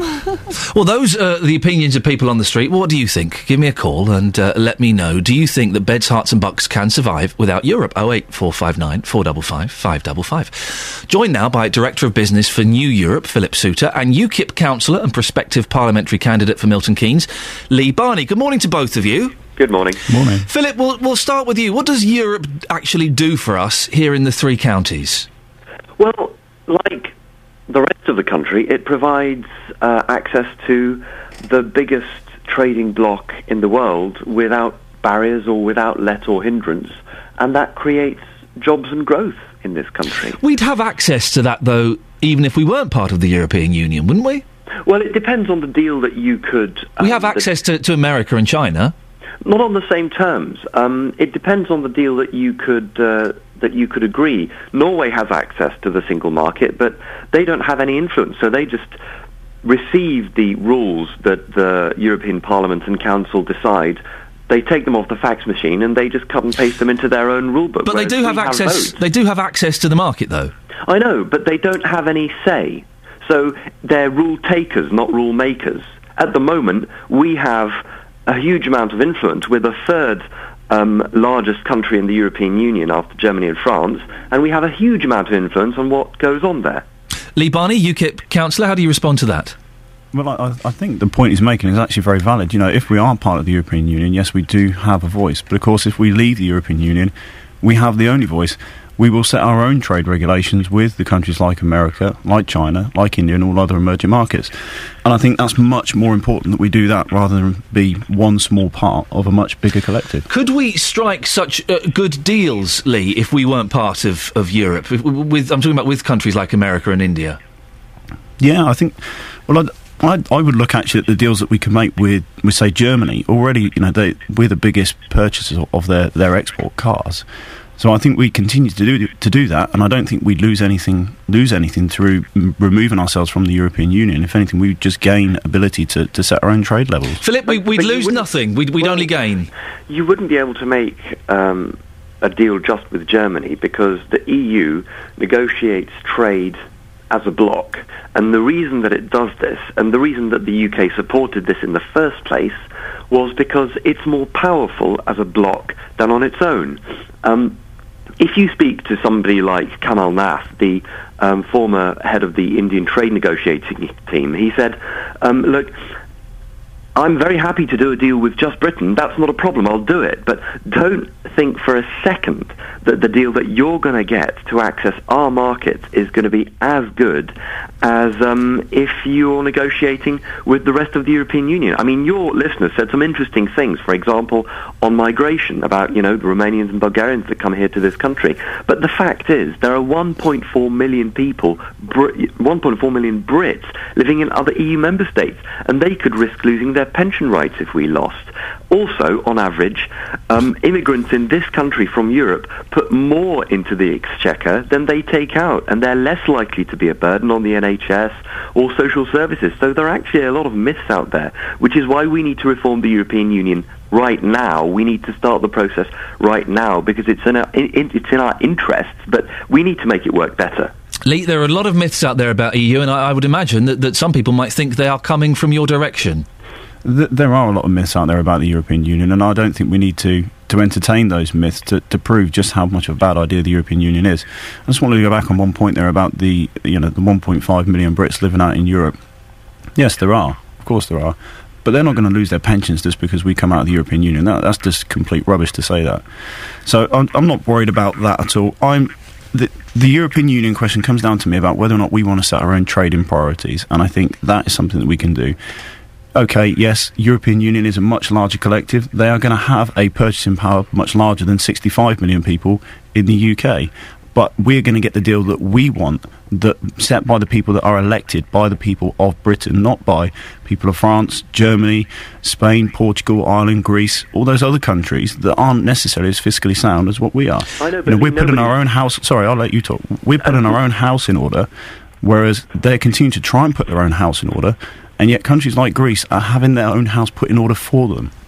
I know, but Lee, nobody's forcing us to be a member of the European Union. And if you look at the, as tragic as a lot of the things that are happening in Greece and Spain are, and nobody can deny that, nobody is forcing them to be members of the Euro. And if you look at the opinion polls, the majorities of the people there, they want to remain in the Euro. So how do you explain that? I haven't seen those opinion polls. I don't think that's true at all. Lee, we're speaking... the straw poll we had a minute ago. Gentlemen, let me interrupt. Sorry, Lee, we're speaking of myths. And isn't one of the myths about Europe the UKIP line about it costing us £53 million a day? I've heard varying figures, anywhere from 50 to 53 to 57. So isn't it significantly less than that, though, once you factor in all of the benefits and the rebates and things we get as being part of Europe? I don't think so. I mean, to be honest, and I'll be honest here, I've never seen the full justification as to why £53 million is there, nor have I seen 57. Then why does UKIP keep spouting that? If its members haven't seen the full justification for it, it seems odd that they would keep spouting it. I wouldn't say the rest of the members haven't seen it, just that I haven't seen it, and I can't. I don't. As a member of UKIP, do you not think it's important to look at that? One of the biggest arguments that UKIP has for coming out of Europe. It's the biggest argument we have for coming out. Said it's one of the biggest. It's the one it's the headline grabbing one, isn't it? It costs us £53 million a day. Do you not think it's important to investigate those figures? I believe there is a paper on it. It's extremely long. You've not looked at it? I haven't read it myself. Okay. Well, I mean, that figure is actually... I mean, that figure is wrong. It's based on old figures from a good few years ago, and it's also based on the gross contribution that we make. And it doesn't take account of the actual money in the budget that we get back. I mean, the reality is about half of that, roughly. I mean, it changes year to year. But the fact is, I mean, if you ask most people, so how much money do you think we give the European Union? They'll probably say something like, about 10% or a quarter or something. But the reality is it's about 1 to 1.5%. And what we get back for that is remarkable in terms of the trade and in terms of the influence that we can exert. But just on one point... Very quickly, Philip, very quickly, then I'm going to come back to Lee to close up. The pensions point was made by the House of Commons Library, and they're an independent research body. So it's not scaremongering by any extent. Okay, Philip, we have to end it there. Lee, you've got 30 seconds to come back. Philip's pointed out that, that it's not just about trade. There are other things that the European Union do, and there are other impacts that they have on us, such as setting our immigration levels, and they have a much larger impact, as has been identified by the House of Commons just yesterday and put in the papers. Chaps, listen, we have to end it there. We're out of time. Thank you very much. I hope you both felt you got your points across. The last voice you heard there was Lee Barney, UKIP councillor and prospective parliamentary candidate for Milton Keynes, and Director of Business for New Europe, Philip Souter.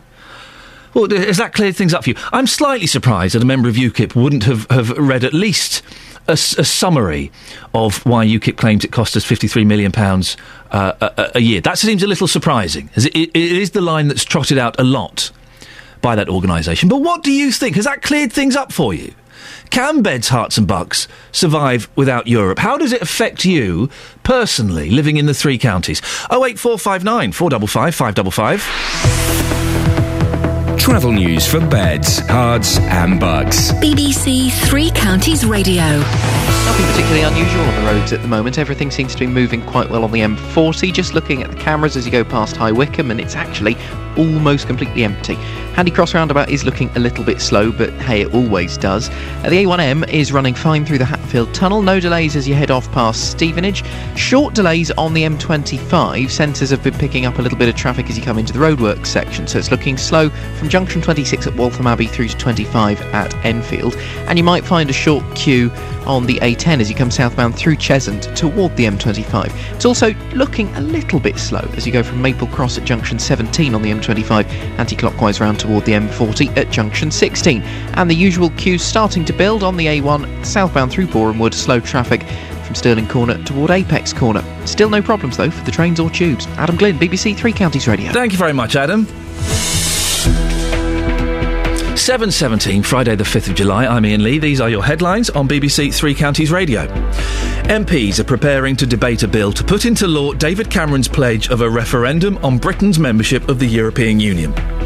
47 families in Stevenage will have to find alternative respite care for their disabled children as their current facility, Wilbury House, has been earmarked for closure. In sport, Andy Murray plays man mounting Jerzy Janowicz for a place in the Wimbledon's men's singles final today. He'll lose, he'll become Scottish again. The weather today in Beds, Herts and Bucks, dry, plenty of warm sunshine, maximum temperature of 25 degrees. What a lovely day to be stuck in a car, thanks. Coming up, something rather serious, and I'd be interested to know if this has affected you at any point in your life. Apparently a third of children across the east of England have thought about or attempted suicide before they reach the age of 16. Well, does bullying live with you forever? 08459 455 555. BBC Three Counties Radio.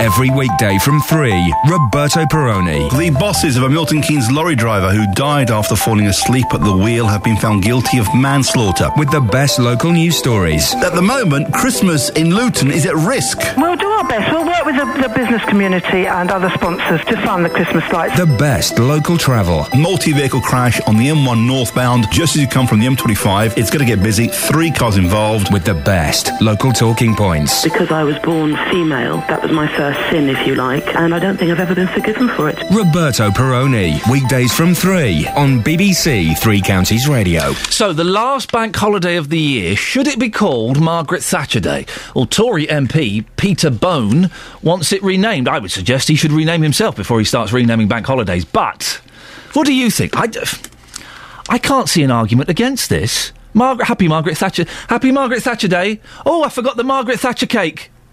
I wonder what films are showing on Margaret Thatcher Day. Mary Poppins it'll be. Or The Love Bug. 08459 455 555. Well, we sent our reporter... We sent our reporter, Kelly Betts, out and about. Kelly, where are you? Hi. Hi there. Hi, I'm just outside in Luton. Nice and sunny day. Yes. Just saying Happy Margaret Thatcher Day to people that I pass. Happy Margaret Thatcher Day to you. I'm assuming... Justin's still away on holiday. He is. Sophie couldn't make it? No. Ollie's busy? Ollie's busy. Yeah, Gareth couldn't come in today? Yeah, no, Gareth's busy as well. OK, Louisa couldn't do it. Ollie the cleaner. Barry couldn't do it. Can't do it. So work experience. It's you. Well done you. Don't mess it up. I'll try. This is your big chance. So, you've been asking people about the prospect of Maggie Thatcher Day, have you? I have, and I would like to say it's a mixed response, except most people aren't that bothered. Most people I asked were just like, well... No speak English? Yeah, some were. Some were just like, don't mind. Well, this is going to make an interesting 2 minutes of audio, isn't it? Yes, it is. Shall we have a listen? Hey, press play. So Margaret Thatcher, there could be a bank holiday named after her, and it could be the August 26th bank holiday. How do you feel about that? Fine.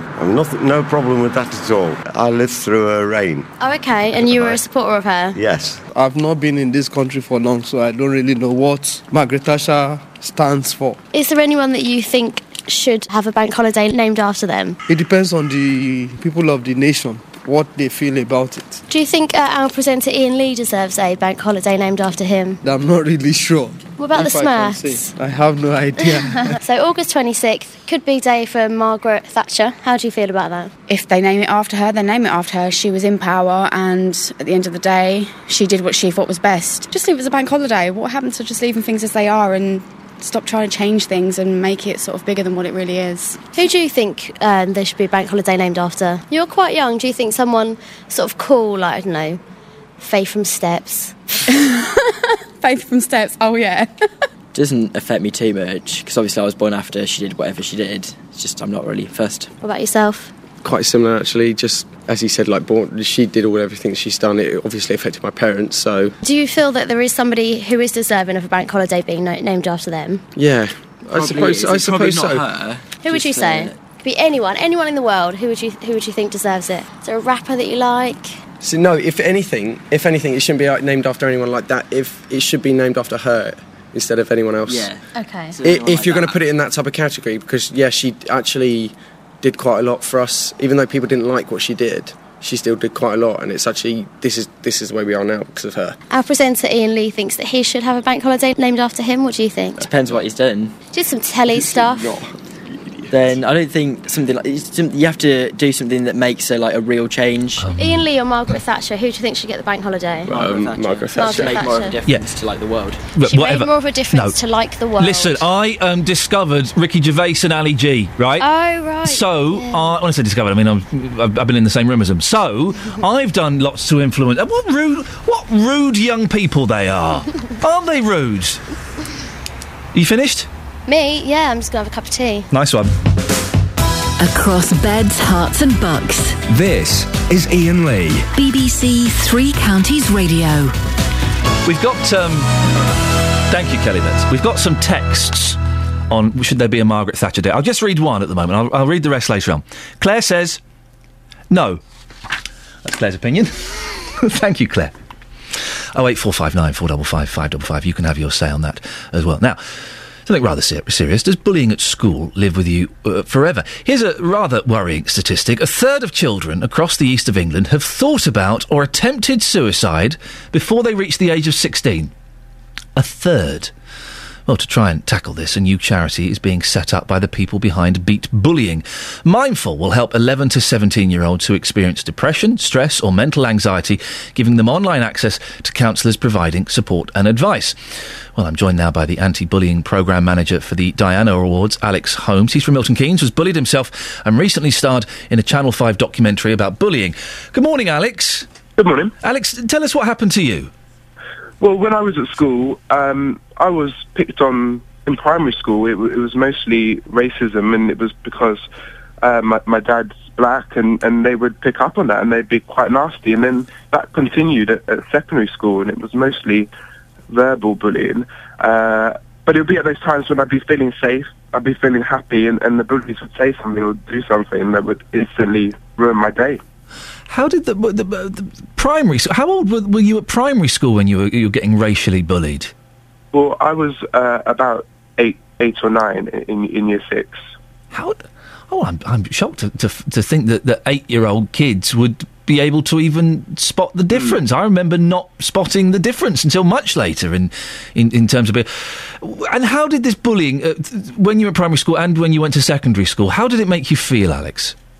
I think it made me feel shy, isolated and depressed, and I didn't know how to deal with it. I felt that my school didn't know how to deal with it, and it really did make me feel alone, and it affected my confidence and my moods, and I don't feel that I achieved the best that I could at primary school because of the bullying. When you were in secondary school, did you mention it to people, your teachers at school? Yeah, I did, actually. My school didn't really take it seriously at the start. They actually said that there isn't any bullying at our school, and that's an attitude. I think unfortunately when I was growing up that people felt that bullying was a normal part of life, a normal part of childhood, almost character building. And I think it does make you stronger, but no one should have to go through bullying in order to become a successful, stronger person. Yeah, and at the time it's happening, of course, it can be horrific. I mean, there's this staggering figure that a third of children across the east of England have at least thought about or attempted suicide before they reach the age of 16. Did you ever get as far as that? No, I didn't. And I think that's partly because I had quite a strong support network. I knew that there were people that could keep me safe and that could support me, but I think for a lot of young people, then they're not aware of who they can go to and who they feel a little bit disconnected at times in the world that we live in. Explain what the Diana Awards are and what they do. So the Diana Awards is in memory of Princess Diana, who believed that young people could change the world, could shape the world that they live in. And we recognise inspirational young people, but we also run an anti-bullying programme for the government's Department for Education. And we want to equip young people and empower them to feel able to stand up to bullying, and we train the young people and their staff to come up with innovative methods, things like smile and compliment days that spread positive vibes in schools, things like patrols, drop-in sessions, just really led from the young people who can really change their school, because we spend 11,000 hours of our life at school, and I think it's so important that we address some of those issues of safety and well-being. Can we ever change it, Alex? Because kids are kids, you know, and they are... The bullies are generally, not always, but they're generally damaged goods as well. And you know, kids do spot vulnerabilities and they attack them, whether physically or verbally. Can we ever stop bullying? I think that's a good point. I don't think we'll ever get rid of it, but I think it is about difference. I was picked on at school because I was different. Difference wasn't celebrated as much as it could be, and I think when you empower young people and you get them excited about the part that they can play in their world, in their school, in their community, then they can start to think about how they treat others, and just giving them that bit of responsibility of training and equipping them with some knowledge can make them leaders in their school and future leaders. So I think we absolutely can. It just takes a little bit of inspiration, and for particularly schools, every school has to have an anti-bullying policy, but that's just a piece of paper. That paper needs to come alive, and there needs to be active stuff, assemblies, there needs to be events, so that we constantly get the message across that actually bullying isn't acceptable and it shouldn't happen, but more importantly that there are people you can go to if you ever have a problem or a worry or a concern. Alex, I appreciate your time this morning. It's Alex Holmes from the Anti-Bullying Programme Manager for the Diana Awards. I'm just thinking, listen, we've got Kelly Betts on standby as our reporter today. Hopefully we're going to get professional back next week. I say professional, I mean Justin Dealey. Can we send Kelly Betts out, A, to get an egg sandwich, but B, I'm just kind of keen, as you know I don't know a lot about tennis, I don't think Andy Murray stands a chance today. Look at the fella he's against. He's 6'8", he's muscular, he's ripped his shirt off. I've tried that once, I've never been able to do it. Can we send Kelly Betts out, just to get the public opinion on Andy Murray? Do we think he's going to win or lose today? It's all I want. Just a little straw poll. Andy Murray, does he stand a chance, or will he be Scottish again by 6 o'clock this evening? This bloke is massive. Massive. Kelly Betts, that's your mission. Should you choose to accept it? Should you not? Well, then that's a disciplinary action, because you're contractually obliged to actually do what I say. Travel news for beds, cards and bugs. BBC Three Counties Radio.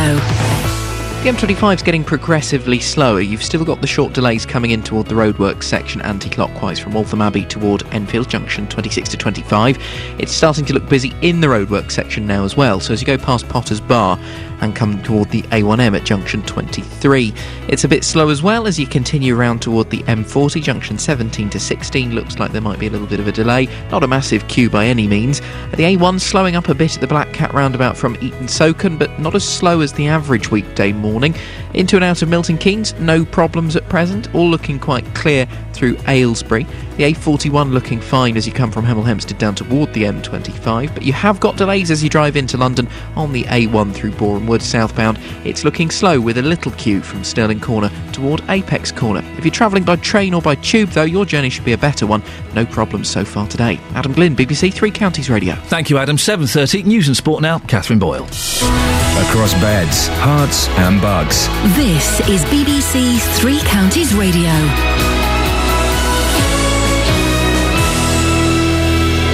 Good morning. The headlines. MPs are preparing to debate a bill to put into law David Cameron's pledge of a referendum on British membership of the EU. The National Audit Office says plans to bring fast broadband to rural Britain are almost 2 years behind schedule and will end up providing £1 billion subsidy to just one company. And 47 families in Stevenage will have to find alternative respite care for their disabled children as their current facility, Wilbury House, has been earmarked for closure. Three Counties Sports. BBC Three Counties Radio. Andy Murray takes on Jerzy Janowicz for a place at Wimbledon's men's singles final today. For Murray, it's his fifth successive Wimbledon semi-final, but Janowicz says he won't be overawed by the occasion. I know what to expect from the centre court because I played already one match there against Nicolas Almagro. I know crowd will try to help him a lot, but I hope I'm gonna win. Sabine Lisicki will play Marion Bartoli in the ladies' singles final on Saturday. Bartoli won in straight sets against Kerstin Flipjans, while Lisicki beat Agnieszka Radwanska to become the first German woman to reach the final of Wimbledon since Steffi Graf in 1999. In football, a statement on the Grays Athletic website suggests the Essex club's manager, Hakan Hanrettin, is to leave to become Luton Town's assistant manager. That follows Luton Town's announcement yesterday that former assistant manager Alan Nielsen and goalkeeping coach Dimitri Karin are both moving on. And local non-league clubs will today find out their opponents in the early draws of the FA Cup and the FA Trophy.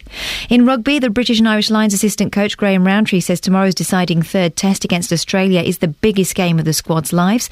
The Lions go into the match knowing a win would secure their first series win since 1997. As coaches, a lot of us have been involved in grand final games. This is the biggest one for us.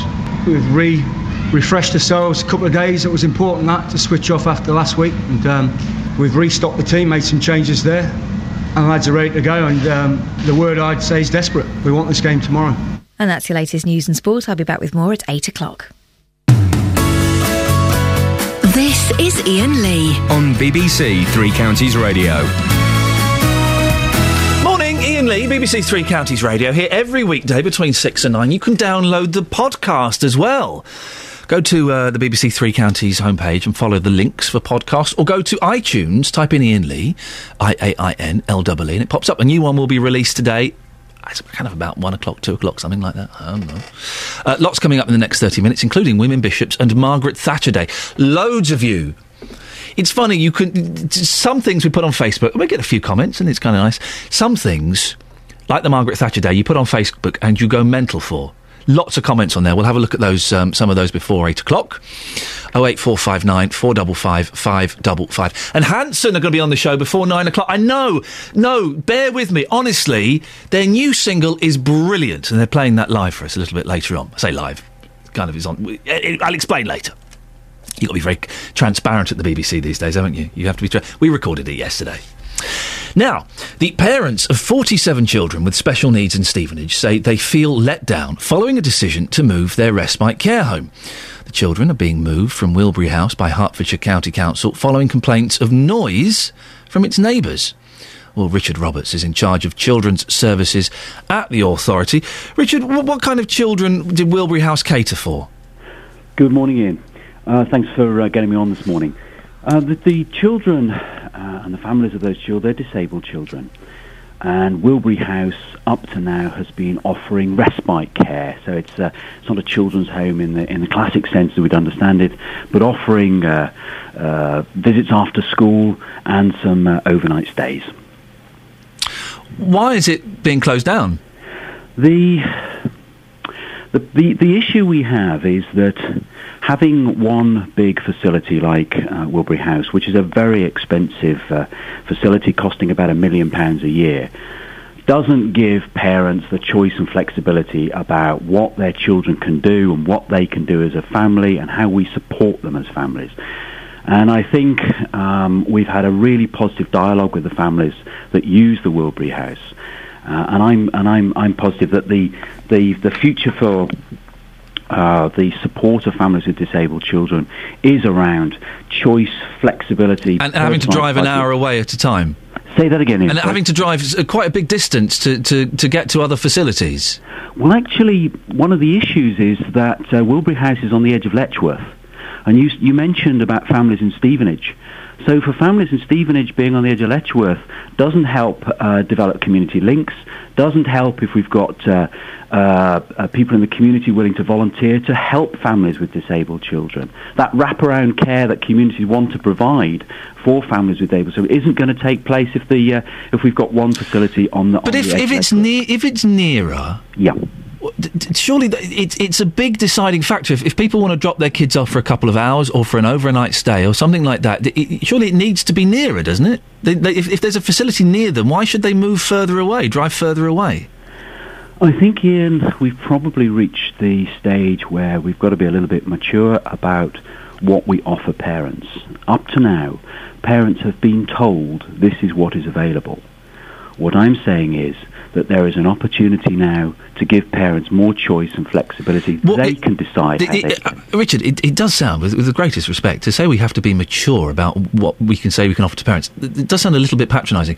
Is this closing down to save money? You mentioned the figure of £1 million a year. Is it just to save money? No, but you can't have your cake and eat it. What does that mean? If you're going to spend £1 million on Wilbury House, you're not going to spend £1 million on giving parents personal budgets, flexibility, community services, building up links with the voluntary sector, building up links with volunteers. So it is to save money? 56% of parents, when we went and had detailed conversations with them, and we've spoken with every one of them that uses Wilbury, 56% don't actually want to use Wilbury House. So we are providing a facility that more than half the people that use it don't want it. Well, we heard earlier on that many people were saying that because their kids are quite young and they don't realise that when they become a little bit older, they will need the services of somewhere like Wilbury House. No, I think that because their services haven't been there, the support to families who've got children with behavioural difficulties, we need to build these Richard, up. seriously, do you know what? Do we live in a place where a council refuses to spend £1 million a year to look after sick and disabled children? Is that the kind of society we want to be in? Iain, we spend an awful lot more money than that. I think for disabled children, we're talking. But you're closing. You're talking about choice and flexibility. You are removing an avenue of that choice. No. The respite care for these parents. The respite care for these parents and these children is invaluable. It is priceless, and you are taking that away from them. And more than half are saying they would like to do something different. Some are saying, about a quarter are saying, we really want to have our overnight stays. And there are places available in Hertfordshire at other respite care homes where this can take place. We're not precluding them from that. What we're saying is that we need to offer a better deal for parents. The government believes so. The government is looking at this.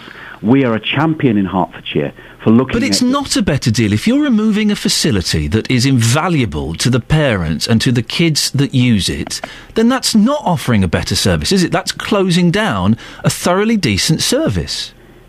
And Ian, I think we're getting rather circular here. If more than half the parents don't value the service that we're providing, isn't it beholden on us to look at doing things in a different way? No, you ignored the point. Richard, do I need to repeat the point I made earlier, or do you want to respond to it? There are respite care homes in Hertfordshire, Jubilee House, for example, and the Pines, and down in South West Corner, which provide respite care. So, but why? This is basically does boil down to money, doesn't it? You're kind of fudging around it, but it is to save £1 million a year. And we know that budgets. We know that in times of austerity, budgets are tight and money's being cut everywhere. And if you can save £1 million a year, then of course you're going to, aren't you? We're not saving £1 million a year. Well, it costs you £1 million a year, so I'm assuming that money's being spent elsewhere, is it? It is being spent with parents and for parents of families with disabled £1 million a year is being reinvested. We're reinvesting that money back in with those parents. I asked only the other day. There's very little saving coming from closing Wilbury House. It was revamped, wasn't it, 4 years ago? How much did that cost? Significant amount of money. How much? Times were different then. Well, how much? I suspect it runs into hundreds of thousands of pounds. Okay, and you're just writing that off? As I say, Iain, we're either going to look after buildings or we're going to look after families, and I know where my energies are going to be. Well, yeah, with families, but you spent hundreds of thousands of pounds on revamping this building to look after these families, and now a few years later you've just suddenly decided, oh, actually, no, hang on, oh, that was silly, we don't even need that building. Iain, you and I both know that times have changed, and we don't have the money flow. So it is about money, Richard. This is the thing. You keep saying it's not about money. Then you trot out phrases like, times have changed, we don't have the money. So it is about money. It absolutely is about money, but it's about spending it wisely with families of disabled children. And I think we are beholden to doing that. I think the thinking has been so rigid in the past that we've not provided the right kind of services, the choice and flexibility families are looking for. You've wasted several hundred thousands of pounds. That was a waste. Well, it was a government initiative aiming high for disabled children. It was the latest fad. It came from the last government. Oh, aiming high for disabled children is a fad. Money was more prolific at the time. Wow. It isn't now. It's a fad to aim high for disabled children? No, I said it was a government fad. It was a government initiative. Government, having given us some money, government then walked away from that. That was the previous government. What's going to happen to the building now? That's one of the concerns of one of the parents we spoke to earlier on in the show. I think that's quite exciting, and I know because I personally have been. I've been to visit Wilbury House, and I visited the residents locally and with the parents 6 times, I think, as well as the chief executive of the Letchworth Heritage Foundation, John Lewis. So I'm excited about the possibility of this building. Well, what's going to happen? I hope. Well, it's not my decision, but I hope that we can be able to accommodate perhaps older. Young adults or older people with disabilities in this building, which would be great because it would give them a lovely home within Letchworth. So it is still going to be used for people with disabilities? It could be, yeah, or it could be with learning disabilities. What are the other options then? If it's not going to be for people with disabilities, what are the other options that are being discussed? Well, that would be, the other options might be that the building, because it is a building, so it could be sold, and I wouldn't like to say what would happen to it then. Well, it could be knocked down for houses? It could, the option... Right, okay, so yeah. How again, this is a lot of fudging here, Richard. How likely, in percentage terms, is it to remain as a facility for those people who have special needs? I would say quite high, actually. Currently, adult care services, that's the adult care services at the County Council, are evaluating the building for accommodation for people with learning disabilities and difficulties. But it could be sold for a profit? All of our property, when it comes up, when it's no longer being used for what it's previously been put there for, we offer it up for sale if we don't need to use it. Okay, and is it going to be offered up for sale?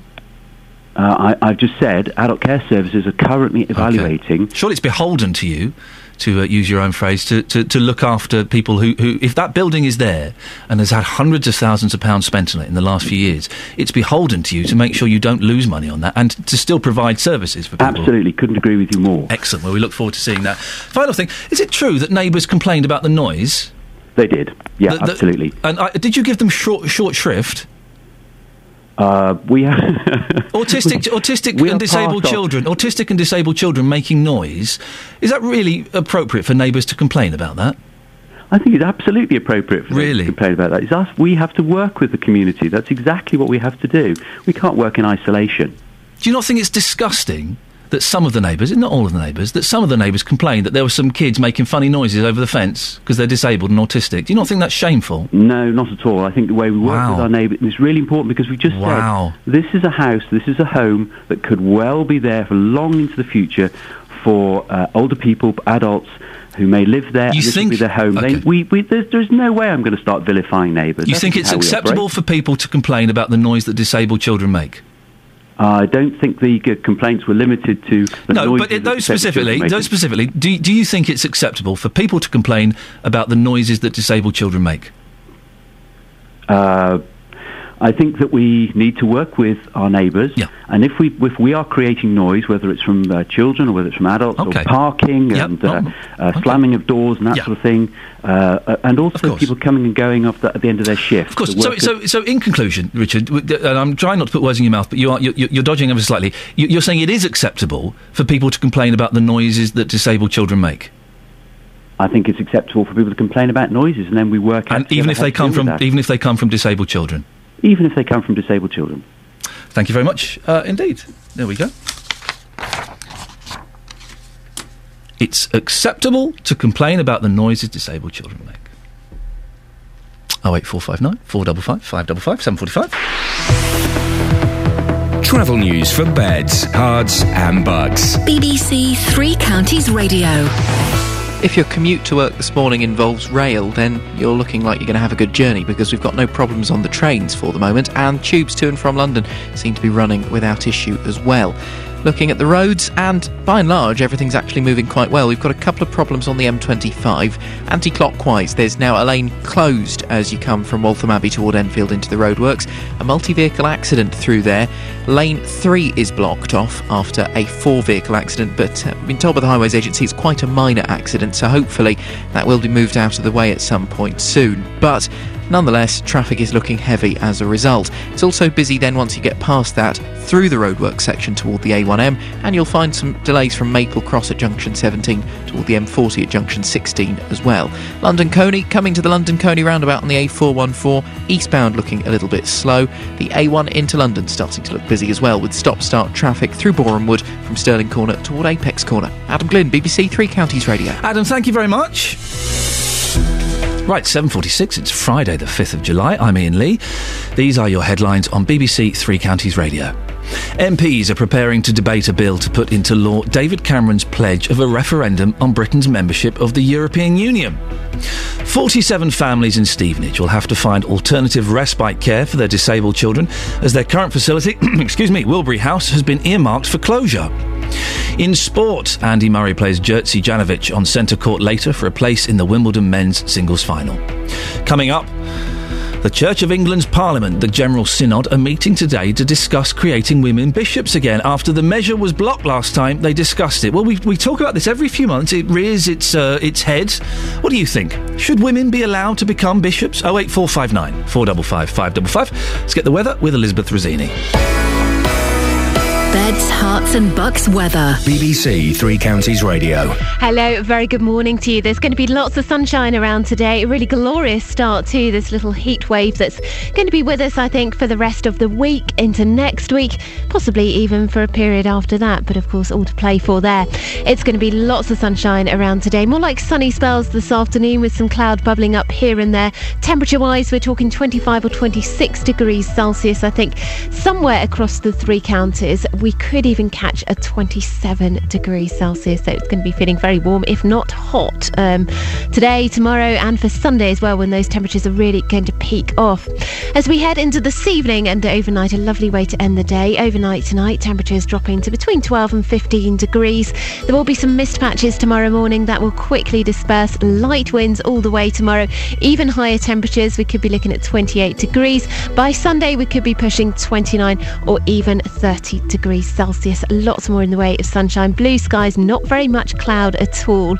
Into next week, the high pressure is staying with us. The temperatures will probably plateau between sort of mid to high 20s. If you're headed towards the east coast, just bear in mind we may just get some low cloud plaguing things at times, so something to bear in mind there. But across the three counties, it's just going to be beautiful. There we go, that's the forecast. Thank you, Elizabeth. It's a test of skill. Oh, what a climactic finish to another remarkable test match. It's a test of teamwork, a test of stamina, a test of pride. We call it the Ashes. England versus Australia. Every single ball, wherever you are. Home of the Ashes on the radio is Test Match Special. The Ashes starts Wednesday from 11. Full live coverage across the BBC and ball-by-ball commentary on 5 Live Sports Extra and BBC Radio 4 Longwave. Go to bbc.co.uk/cricket to find out more. 08459 455 555. Should we name a bank holiday after Margaret Thatcher? I think it's a wonderful idea. Love her or hate her, she certainly struck a chord with people, didn't she? And having Margaret Thatcher Day makes perfect sense. Happy Margaret Thatcher Day. The likers would love it, and they'd be saluting, and they'd be celebrating, and they'd have bunting. The haters would love hating it. They'd be protesting. Make bank holidays a little bit more interesting. Well, a Conservative MP thinks we should do this. He's hoping to get the issue debated in the Commons today. Peter Bone has put forward a bill to turn the bank holiday at the end of August into Margaret Thatcher Day, saying she should be honoured for transforming the country. But a former Conservative MP and a friend of Margaret Thatcher, Michael Brown, thinks the Iron Lady would have been appalled by the idea. Margaret Thatcher hated holidays of any kind. She hated going on holiday, and she looked for any excuse to come back to deal with a national crisis if she could find one. And the idea of a bank holiday in honour of Margaret Thatcher she would find thoroughly dreadful. And she would say, get on with your work and let's stop all this nonsense about holidays. We've got work to do. We've got work to do. So what do you think? Margaret Thatcher, should we have a Margaret Thatcher Day? 08459 455 555 is the telephone number. If you don't want to give it to Thatcher, who would you give it to? There's a question. 81333. Start your text 3CR. Do let me know, and we'll see. I just think it would be a great idea, wouldn't it? It's not an extra bank holiday. Don't get excited. Don't start planning to. It's not an extra bank holiday. It's going to be the existing one, the one towards the end of August. There's one coming at the end of August. Wonderful. Happy Margaret Thatcher Day. Oh, I forgot. Oh no, I forgot to send you that Margaret Thatcher card. Oh, did you get the Margaret Thatcher cake in for the kids? No.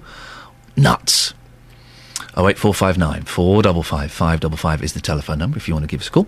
Go to facebook.com/BBC3CR. Lots of you have been having your say on Facebook. It's one of those things that's got you fired up this morning. Oh my goodness, look at that. Jenny says, I'd rather... Oh, it's a dig at me. I'd rather Iain spent his time focusing on local issues and representing the local people on that. Well, this is a local issue, Jenny.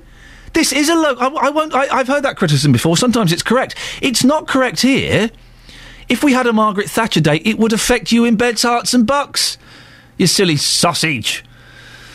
Aidan says we should have a Winston Churchill Day before a Margaret Thatcher Day is even considered. And Yenda says, good heavens, no! How polite, Yenda. Thatcher wrecked whole communities and her policies are still having a negative effect today. No Prime Minister has done less for the working man and more for the aristocracy. A day in her name is a joke. Andy says, no, Andy, this is schoolboy politics, or schoolgirl. Let's face it, no politician has ever done any good for the country. What? None at all? They're all in it for themselves. They're all remembered for their own shortcomings and are all as bad as each other. The mere suggestion of giving individuals their own day beggars belief. There are people who deserve more recognition for services to our nation rather than overpaid government members. Well, 08459 455 555. A lot of you aren't seeing the bigger picture here. Now, I can't believe this problem is popping up again. I can't believe it's a problem. I can't believe this hasn't been sorted out already. It's the subject of women bishops. It's being discussed again today. The Church of England's ruling synod is meeting under growing pressure to solve the problems blocking the move. Traditionalist Anglicans who oppose women bishops say they're being offered even fewer concessions in the latest proposals. Well, it's a big task for the new Archbishop of Canterbury, who's presiding over the synod for the first time. Well, in a minute, we'll hear from Christina Rees from Hertfordshire, who's a member of the General Synod. But before that, let's speak to our religious affairs reporter, Alex Strangeways Booth. Good morning, Alex. How big a challenge is this for the new Archbishop of Canterbury, Justin Welby? Well, this is a significant challenge. You know, he spoke in the last debate in November, and a lot of people felt his intervention as Archbishop of Canterbury-elect then might have swayed enough votes to get it through, but it didn't. He's placed a lot of personal emphasis on the need to resolve this, so failure would be difficult for him. It could possibly undermine his authority in the long run as well. Also, he's been given a reputation for being good at conflict resolution because in his previous career on behalf of the church, he spent a lot of time in war-torn parts of Africa in conflict resolution. But the big question is, can he do the same at home? What's the deal on the table? What's being offered?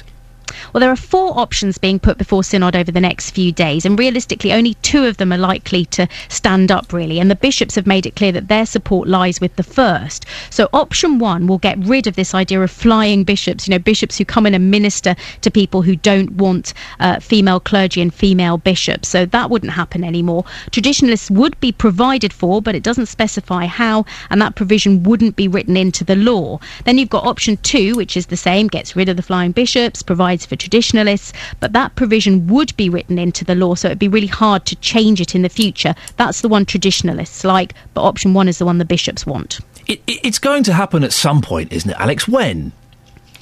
It has to happen at some point, yes. And what we're looking at really is the final vote taking place when a new synod is elected in 2015. So, you know, it's still got a couple of years to go. There'll be an entirely new group of people who'll be voting on it compared to last time. So you have to keep in mind that it was voted out by a tiny majority in the House of Laity last year. So it could be that this new measure, which offers traditionalists less than they had before, is relying on there being more liberals on the synod when it comes to the final vote. Alex Strangeways Booth, that's our religious affairs correspondent. Thank you very much. Let's speak to Christina Rees now from Hertfordshire, member of the General Synod and supports the ordination of women. Christina, why do we need women bishops? well, why do we need bishops at all? We're now live in a world and an age where men and women are considered equal by most in society, and we've got over the surprise and shock of having women as doctors, women as lawyers, women as tube drivers, all that sort of thing. This is a change that, as Alex says, it's going to come. I'd like to think that it may come even with this synod, if possible, because, as she pointed out, it only fell in one of the three houses and only by 6 votes. Overall, it gained a majority of 75%, which is the type of majority politicians would give their eye teeth for. So overall, the Church has made it very clear it wants to have women bishops, it agrees with it, it thinks it's the right thing to do.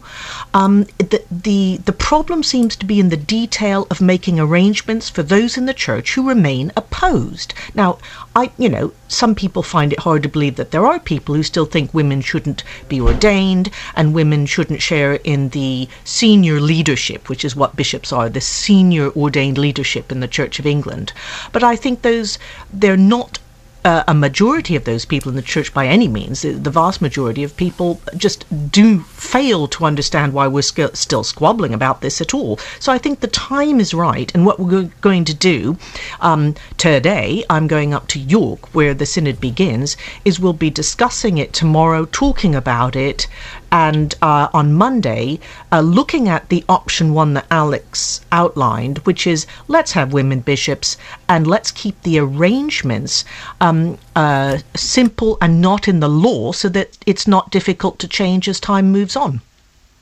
Thank you very much. Very quickly, Christina, before we go, when do we think we're going to see women bishops? Well, if all goes according to plan, I'd like to think that we'd see the first woman bishop by maybe 2015, 2016, and high time too. We're going to get loads of calls from people who still object to this. Finally, Christina, what on earth is going on in the background? Are you torturing a cat or something? No, I have interesting exotic fowl out in the garden. What are they? They're making a terrible racket. I live on a farm and I've got, this is going to sound really weird, but as well as sort of chickens and sheep and things that I've had over the years, I also have some peafowl. Christine, now, I'm sorry, you heard it here first, yes, Ian. I wasn't going to tell. It's exclusive. Let's make peafowl bishops, shall we? Christina, nice to talk to you. Thank you very much indeed. Christina Rees from Hertfordshire and her peafowl. What a racket. Travel news for beds, cards and bugs. BBC Three Counties Radio. We've still got slow traffic on the M25 anti-clockwise. That's after the accident earlier between Waltham Abbey and Enfield. I did say they were going to move it out of the way quite quickly. All lanes have indeed reopened. They got that all sorted about 5 minutes after our last bulletin. So lane 3 was blocked off for a short time there. It's looking a bit slow as you continue round through the roadworks, and then you'll find it busy anti-clockwise again from Maple Cross toward the M40, but nothing too bad actually compared to some mornings. The A1 looking a bit stop-start into London through Boreham Wood between Stirling Corner and Apex Corner, but that's not as bad as it could be either. Things moving quite well further up on the A1, with only short delays coming toward the Black Cat roundabout. A little bit of traffic coming along the Bromham Road into Bedford, the A4280, and everything running quite nicely on the A5 and the A505. Trains and tubes also looking pretty good. Adam Glynn, BBC Three Counties Radio. Thank you very much, Adam. Well, no one on Facebook is giving the thumbs up to a Margaret Thatcher Day. Oh, really? Keith saying we should have a Nadine Dorris Day, where we all take the day off. Oh, Keith, that's naughty. On FM, AM, online and digital radio. This is BBC Three Counties Radio.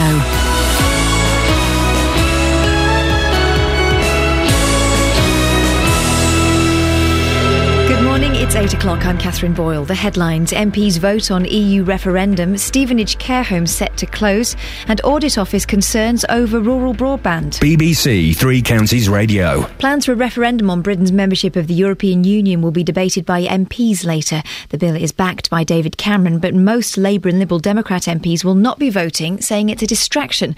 It's been put forward by the Conservative MP James Wharton. It's got the full support of the Prime Minister, the Foreign Secretary, the leadership of the Conservative Party behind it, and it has the united support of Conservative MPs, which is so important, because this is going to be a tough road. It's a difficult parliamentary process, but I'm confident that we can do it, we can get it through, and we can give the British people a say. The army in Egypt is calling for national reconciliation as supporters of the ousted President Mohamed Morsi plan a day of mass rallies. Mr Morsi and other senior Muslim Brotherhood figures remain in custody. A man charged with the murder of an elderly woman and the attempted murder of a boy in West Yorkshire is due in court today. 26-year-old Nathaniel Flynn's accused of killing Louisa Denby and stabbing the 9-year-old in a skate park on Monday. Anthony Birchley reports. West Yorkshire Police found the body of Louisa Denby, who was 84, at her home in Shipley on Monday. She'd been stabbed to death.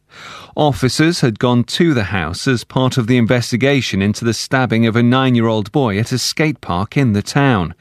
The boy, who's been named as Jason Darcy, is still in hospital in a stable condition. Nathaniel Flynn, who lives at the same address as Mrs Denby and is believed to be her grandson, has also been accused of possessing an offensive weapon and of assaulting a 59-year-old man with an iron bar in Shipley on Monday evening. The Church of England's ruling synod meets in York today under growing pressure to solve the impasse blocking the introduction of women bishops. Traditionalist Anglicans who've repeatedly defeated legislation to create women bishops say they're being offered even fewer concessions in the latest proposals. 47 families in Stevenage will have to find alternative respite care for their disabled children as their current facility, Wilbury House, has been earmarked for closure. Hertfordshire County Council gave Wilbury a 6-month reprieve pending the results of a consultation, but now the final decision has been made. This mother, who wishes to be known only as Katrina, has a 16-year-old daughter who uses the home. They refurbished Wilbury 4 years ago to a beautifully high standard, and it was just amazing to have somewhere that she could access in a wheelchair. And I think a lot of us have just, absolutely devastated that they're closing it, and we've just got to go further afield now. The 900,000th van has rolled off the line at Luton's Vauxhall plant. It will be handed over to the AA later this morning to become part of their fleet. In sport, Andy Murray plays Jerzy Janowicz for a place in the Wimbledon men's singles final today. The match is second on centre court after the first semi-final between the world number one Novak Djokovic and Juan Martín del Potro. The weather dry with warm sunny spells and a top temperature of 25 degrees Celsius, that's 77 Fahrenheit. Get the latest news and sport online at bbc.co.uk/...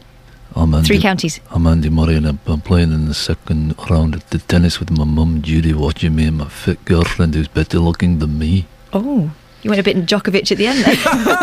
Listen, I wish the boy the best of luck with the tennis today, but by 6 o'clock this evening he will be Scottish, not British. And that's a fact.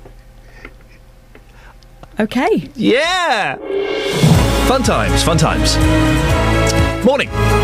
Iain Lee, BBC Three Counties Radio. I wish him luck, but he's going to be Scottish again, isn't he? We've sent Kelly Betts out to find out what people on the street think, whether he Have you seen the size of the fella that Murray's going to be playing? He's 6'8", he's massive. He can rip his own shirt off. Not one with buttons, I could do that. One that hasn't a T-shirt. Flippin' heck. Lots coming up between now and JVS at 9 o'clock, including our local MPs will be in Parliament today talking about the EU referendum bill. There are persuasive arguments on both sides as to whether we should be in or out. But what do you think? Can Beds, Hearts and Bucks survive without Europe? Put the passion and the emotion to one side. Look at the facts. Can we survive? 08459 455 555. Bullying at school, does it live with you forever? A new charity is launched today as figures reveal a third of children where we are have thought about or attempted suicide before they reach the age of 16. And Tory MP Peter Bone wants to rename the last bank holiday of the year and call it Margaret Thatcher Day. I cannot believe that everybody on Facebook is against it. Not one person realises it makes perfect sense. Give us a call. 08459 455 555. If you wouldn't call it Margaret Thatcher Day, who would you give it to? We've had Churchill suggested several times. Any other suggestions would be gratefully appreciated. Facebook.com/BBC3CR. Send me a text, 81333. Start your text 3CR. Or give me a call. 08459 455 555. Across Beds, Hearts and Bucks. This is BBC Three Counties Radio. MPs are discussing the UK's relationship with the European Union later on, and you've probably got a view too. I'd like to hear it. 08459 455 555. Some politicians say we should pull out of the EU. Others say that would leave areas like Beds, Herts and Bucks without investment and put jobs on the line. But what do people think locally about the EU? Here are some voices from the street. We're humans, we're flexible. The instinct to survive is good, therefore we will overcome whatever might happen. I didn't think the European thing was a good thing to start with anyway. I didn't actually vote for it. Then again, my vote doesn't make a difference if everybody else thinks differently. We most probably could survive locally without the European Union, but in principle I think it does provide jobs in the long run because of here we're a bigger market. The bureaucracy drives me mad. I suppose it does most people mad, but we've still got sort of the economics to think about. Well, Catherine Bearder is a Euro MEP for the Lib Dems in the South East, which covers Buckinghamshire. She joins me now. Good morning, Catherine. Good morning. Can Beds, Herts and Bucks survive outside of the European Union? No. In exactly the same way as it couldn't survive outside the UK. We're in a global market and we all have to work together to survive together. The argument, we spoke to a gentleman from UKIP earlier on, and the argument that they put forward, and other people do as well, is that if we were outside of the European Union, it would allow us to negotiate with Europe, with America, with India and China, but on our own terms.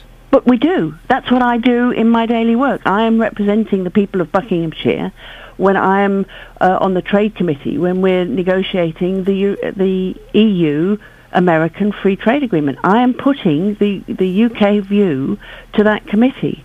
That's why you elected me to do that job. Outside of that, we then stand aside, let the rest of Europe, which is 500 million people, it's a huge market that America wants to trade with, set the rules, and then we come along with 60 million and say, oh, excuse us, could we have something different? What do you think the Americans would say?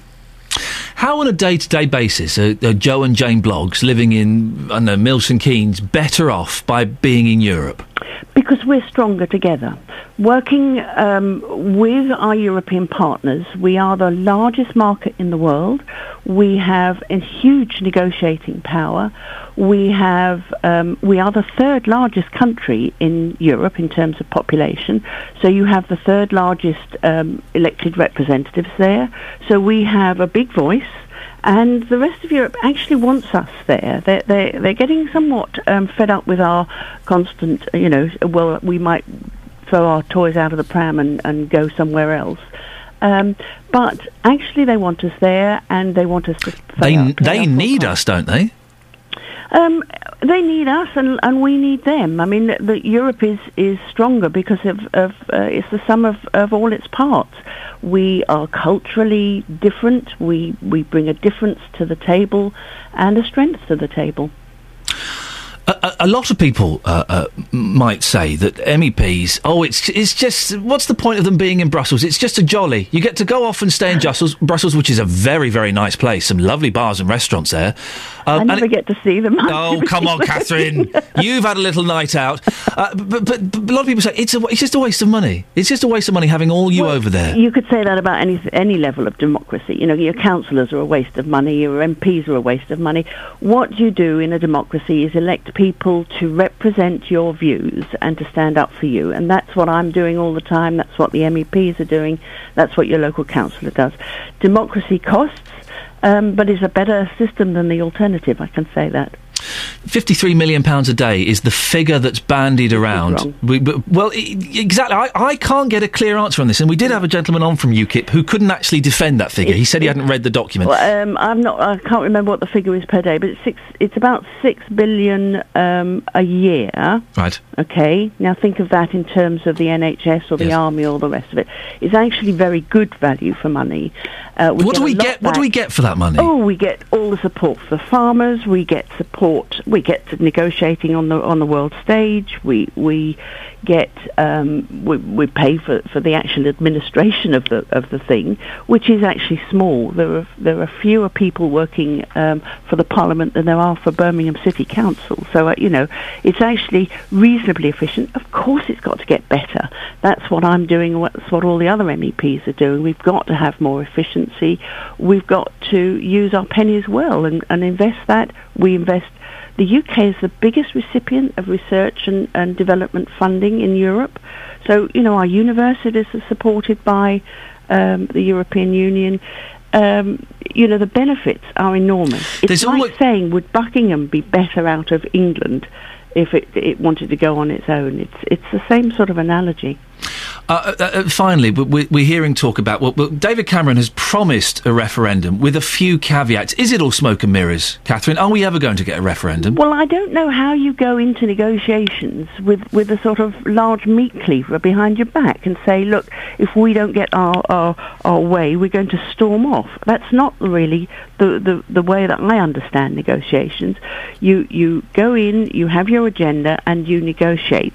But going in and saying, oh, if we don't get what we want, we're going, is no way to open the gambit. I think we need to improve the way Europe works, and that's why I'm busy actively doing that job, because I believe in it, and I believe that it's worth fighting for. Final question, Catherine, going off on a slight tangent. Peter Bone MP has suggested that the last bank holiday of the year should be called Margaret Thatcher Day. What do you think? No, I've got a better name for it. Call it My Day. Oh, what, Catherine Bearder Day? No, your day. Your day. Iain Lee Day. Those in your calendar. This is my day. Oh. This is your day off to do whatever you want to do.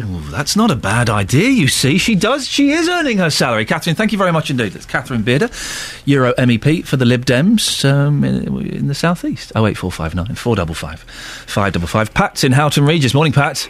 Good morning, Ian. Do you think that Beds, Hearts and Bucks could survive outside of the EU? Oh, I think we'd really struggle. No, I'm only joking. Good joke. Don't open with it. So you think we'd be successful outside? Oh, obviously, yeah. It's so obvious that we can't even get a vote before the next election. We don't need a law to be passed. I mean, look at proportional representation. That was bunged on the electorate at the last moment, and that didn't take a law, did it? No, but is it obvious? Is it really obvious that we could survive outside of the EU? Well, all the families have got to do is look at what they're earning at the moment, look at the prices of food at the moment, look at what's happening around. I know everyone throws around the fact that it's a world recession, etc., but we've never been so worse off. And when we were out of Europe, we had the Commonwealth, yes. And that was a good time to be around. Well, no, listen, it was great days, great guys, great memories. But it is a world recession. Everybody's paying more for food and housing and clothes and earning less. It's happening everywhere. Well, it is happening everywhere. Everyone's paying a lot more for everything. But have you noticed the people that are charging these prices are getting richer as well?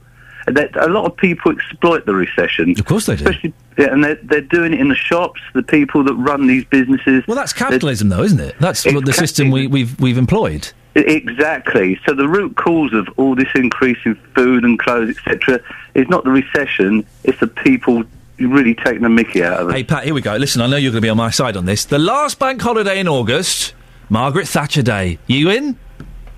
I think we should call it I Can't Wait Day. What? A day off.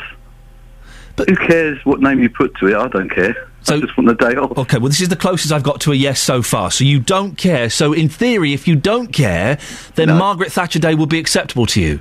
You can call it whatever day you like. If I get a day off, I'm happy. Beautiful. I'm going to count that as a yes. That's a yes for Margaret Thatcher Day. We found one. I knew we'd get there eventually. Smoke and mirrors. Smoke and mirrors. 08459 455 555. Why are you all so anti Margaret Thatcher Day? I genuinely can't understand.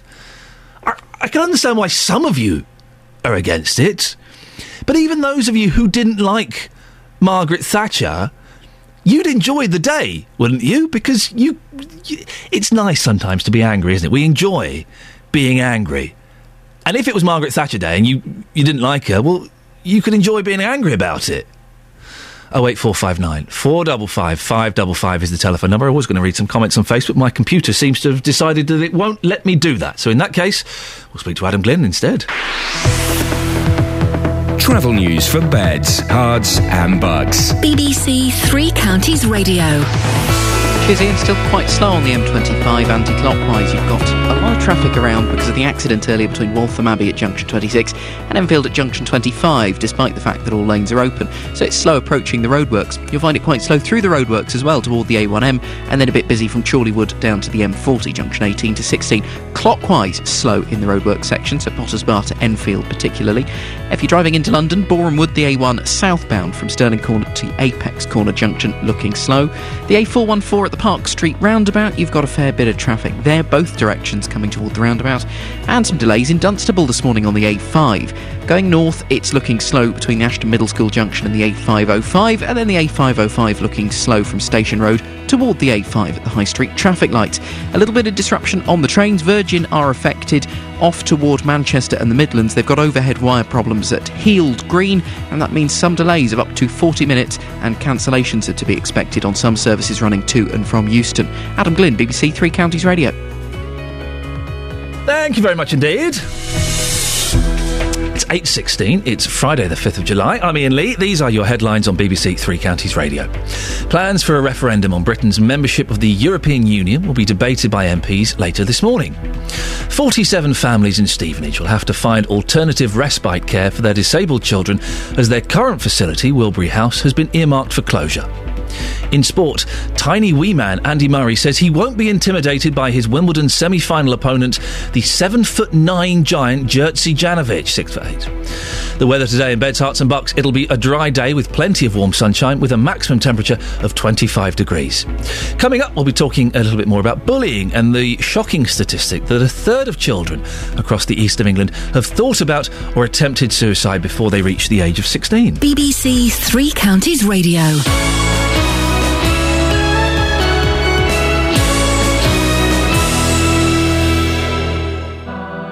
BBC Three Counties Radio, your local stories. I have a friend who runs a hairdresser's, and one of her members of staff is stealing the takings. So what would the advice from the police be?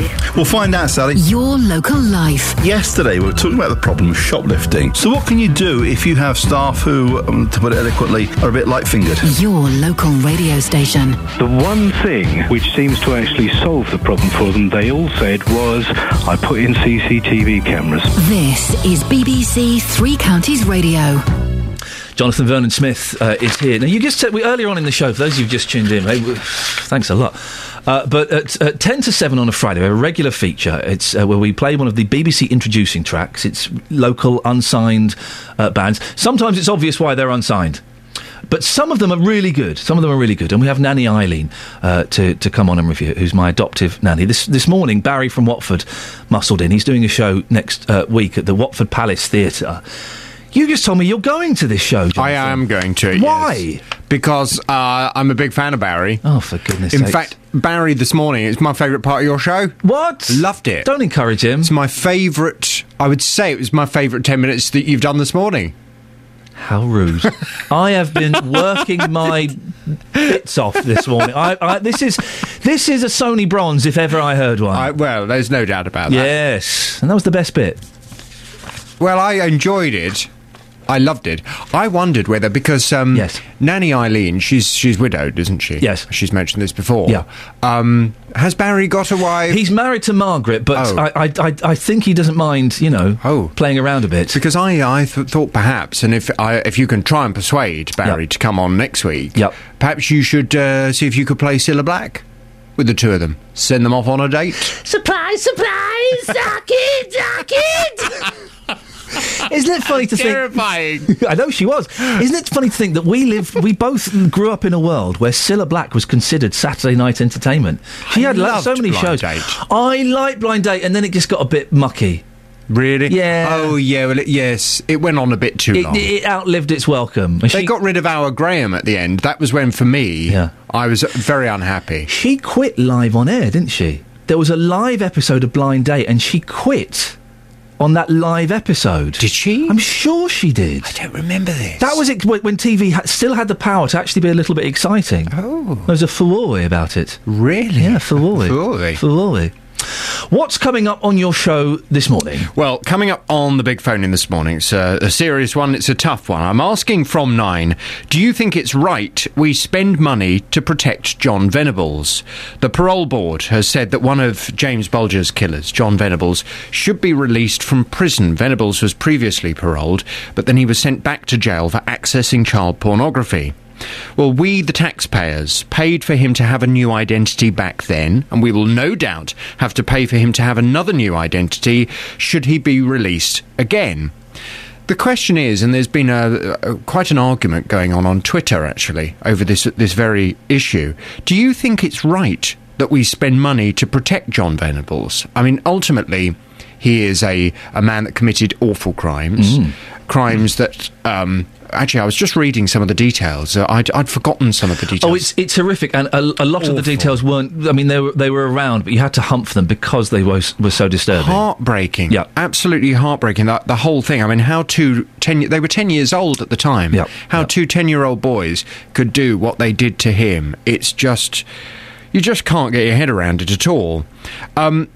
To start with, OK, his identity was protected when he was released from prison because, you know, he was still young, wasn't he? He was still a young man. But now, the last time he's been released, he's now a 30-year-old man. Well, does he deserve, should we, the taxpayers, pay for him to have anonymity yet again? From 9 this morning, I want your views. Perhaps you think it's absolutely necessary. Sadly, it's a necessary expense because unless we do give him a new identity...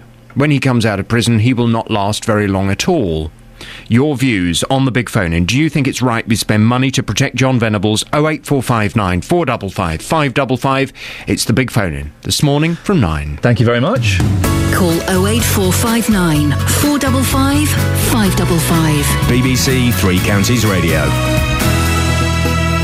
Well, it's, Jonathan will be talking about that at 9 o'clock, that we are joined now by Dee Edwards, who co-founded Mothers Against Murder and Aggression because of what happened to Jamie Bulger.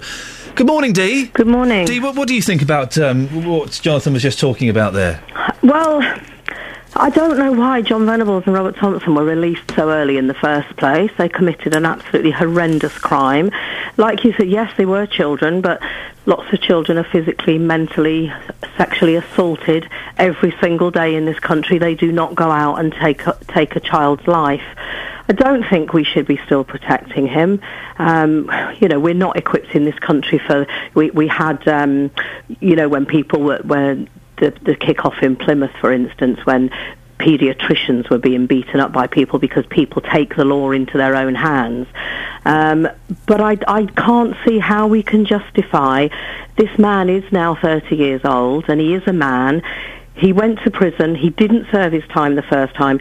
He's been caught being involved in child abuse, and we're telling people it's okay. Firstly, you can murder a child and inflict 42 separate injuries on his little body. Then you can go out and abuse children, download pornography, and whatever else. He was, just to clarify, he was sent back to prison again for having child pornographic images, wasn't he? Not, and I know that does count as abuse, but not physically abusing children himself. Well, it just shows what kind of a mentality the person is, though, doesn't it? And, you know, when you get a prison sentence and you come out on licence, if you do anything wrong, you go back. And how long has he been back in now? 2 or 3 years, maybe? I think it's 3 years. 3 years. Is that really enough? We are still sending out a message that it's okay to be involved in child pornography. And even when you say he's not physically abusing somebody is, because... No, you're right. I was just clearing up what you said, because you did say that it implied... And you're right, I'm not in any way justifying what he's done. I'm just being specific. Because when you go online and download child pornography, you are a part of that chain that is abusing children. Yes. Because if they're available, people will look at them. Someone is taking the photographs of those children. Someone is abusing those children, and he is involved in it. And until the internet people clean up and say, we will not even allow child pornography online, this is always going to happen. We should not be protecting him anymore. And, you know, my feeling is I don't condone murder in any way, and probably he won't be safe. But how many more identities is he going to have? What about the families? Denise, Ralph and their extended families, they don't have anonymity. You know, we know those families. We've worked with them for years. We've seen the heartache, the stuff that has happened to their families because of James's death. They are dragged into it all the time. And many years ago, probably 18 years ago, I was talking to Ralph's mum, and she said to me, every single time those people are in the news again, our James, it feels like our James is dragged back out of his grave. And when is he going to be allowed to rest in peace? Because James Bulger has become the Moors murders of this century. Devil's advocate for a second, Dee. Not necessarily what I think, but I'm just putting this forward. John Venables was 10 when he committed the crime. He was a child. From what I've read, his upbringing was pretty awful. He was definitely damaged goods, not in any way justifying what he did. Don't we, or it could be argued that we as a humane society, which we generally are, do we not owe him the chance to try and rebuild his life? He had the chance to rebuild his life. We never hear from Robert Thompson or what he's doing. I don't know where he is or what he's up to. And maybe he is getting on with his life. I don't know. My fear is that all these new identities people are given, one day he could move in next door to my daughter and marry her, and I wouldn't know who he was, who my daughter was married to, and I'm sure lots of parents share that fear. We don't know where he is. Who's he living amongst? Who is he going to marry? Who is he going to have children with? What's he going to do to them? No, I just think he had enough chances. He didn't serve, I think they served 8 years, and they came out, and yes, the world was up in arms about it. Of course we all were. He had his chance to make a new life. He was given a new identity. He was given over £300,000, I believe, compensation because they were young children and they didn't understand the court.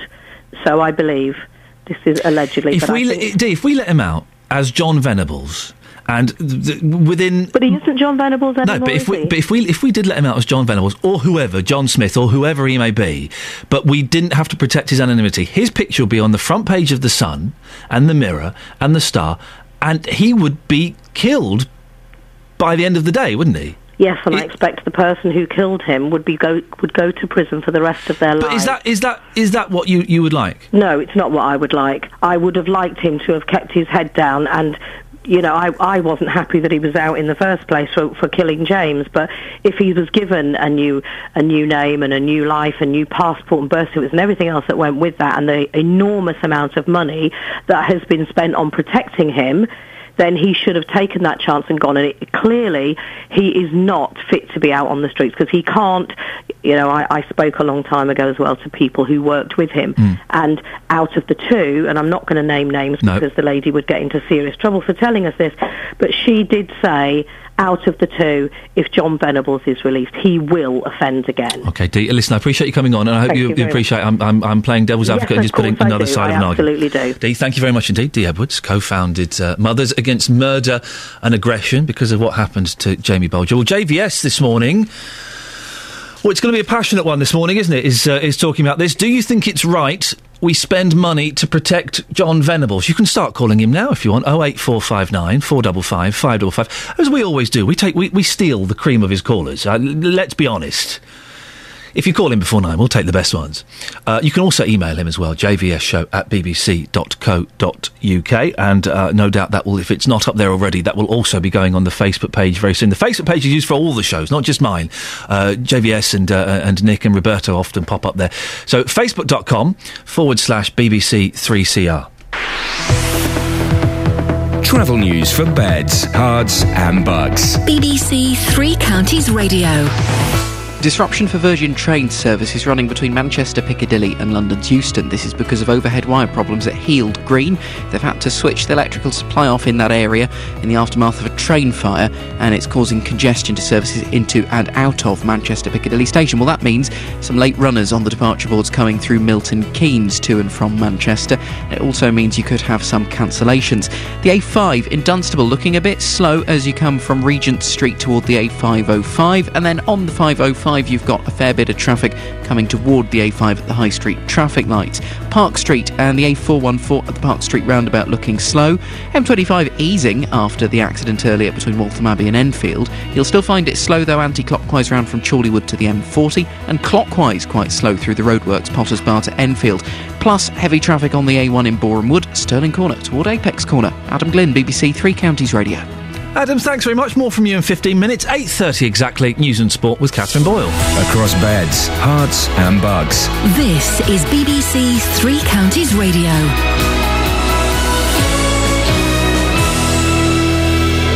Good morning. The headlines. Plans for a referendum on Britain's membership of the European Union will be debated by MPs later this morning.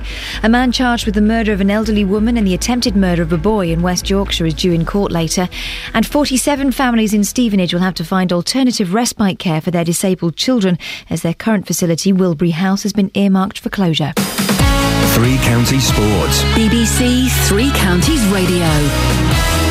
Andy Murray takes on Jerzy Janowicz for a place in the Wimbledon's men's singles final today. Murray starts as the favourite, but the British number one says he can't afford to take the 24th seed lightly. I know him a little bit. I've seen him play quite a bit this year as well. He's had some good tournaments. In the build-up here, he played well in Rome especially. And then, the guys will have a look at some of the videos of his matches here, see if there's some extra things we can pick up from and take it from there. Sabine Lisicki will play Marion Bartoli in the ladies' singles final at Wimbledon tomorrow. Bartoli won in straight sets against Kirsten Flipkens, while Lisicki beat Agnieszka Radwanska to become the first German woman to reach the final of Wimbledon since Steffi Graf in 1999.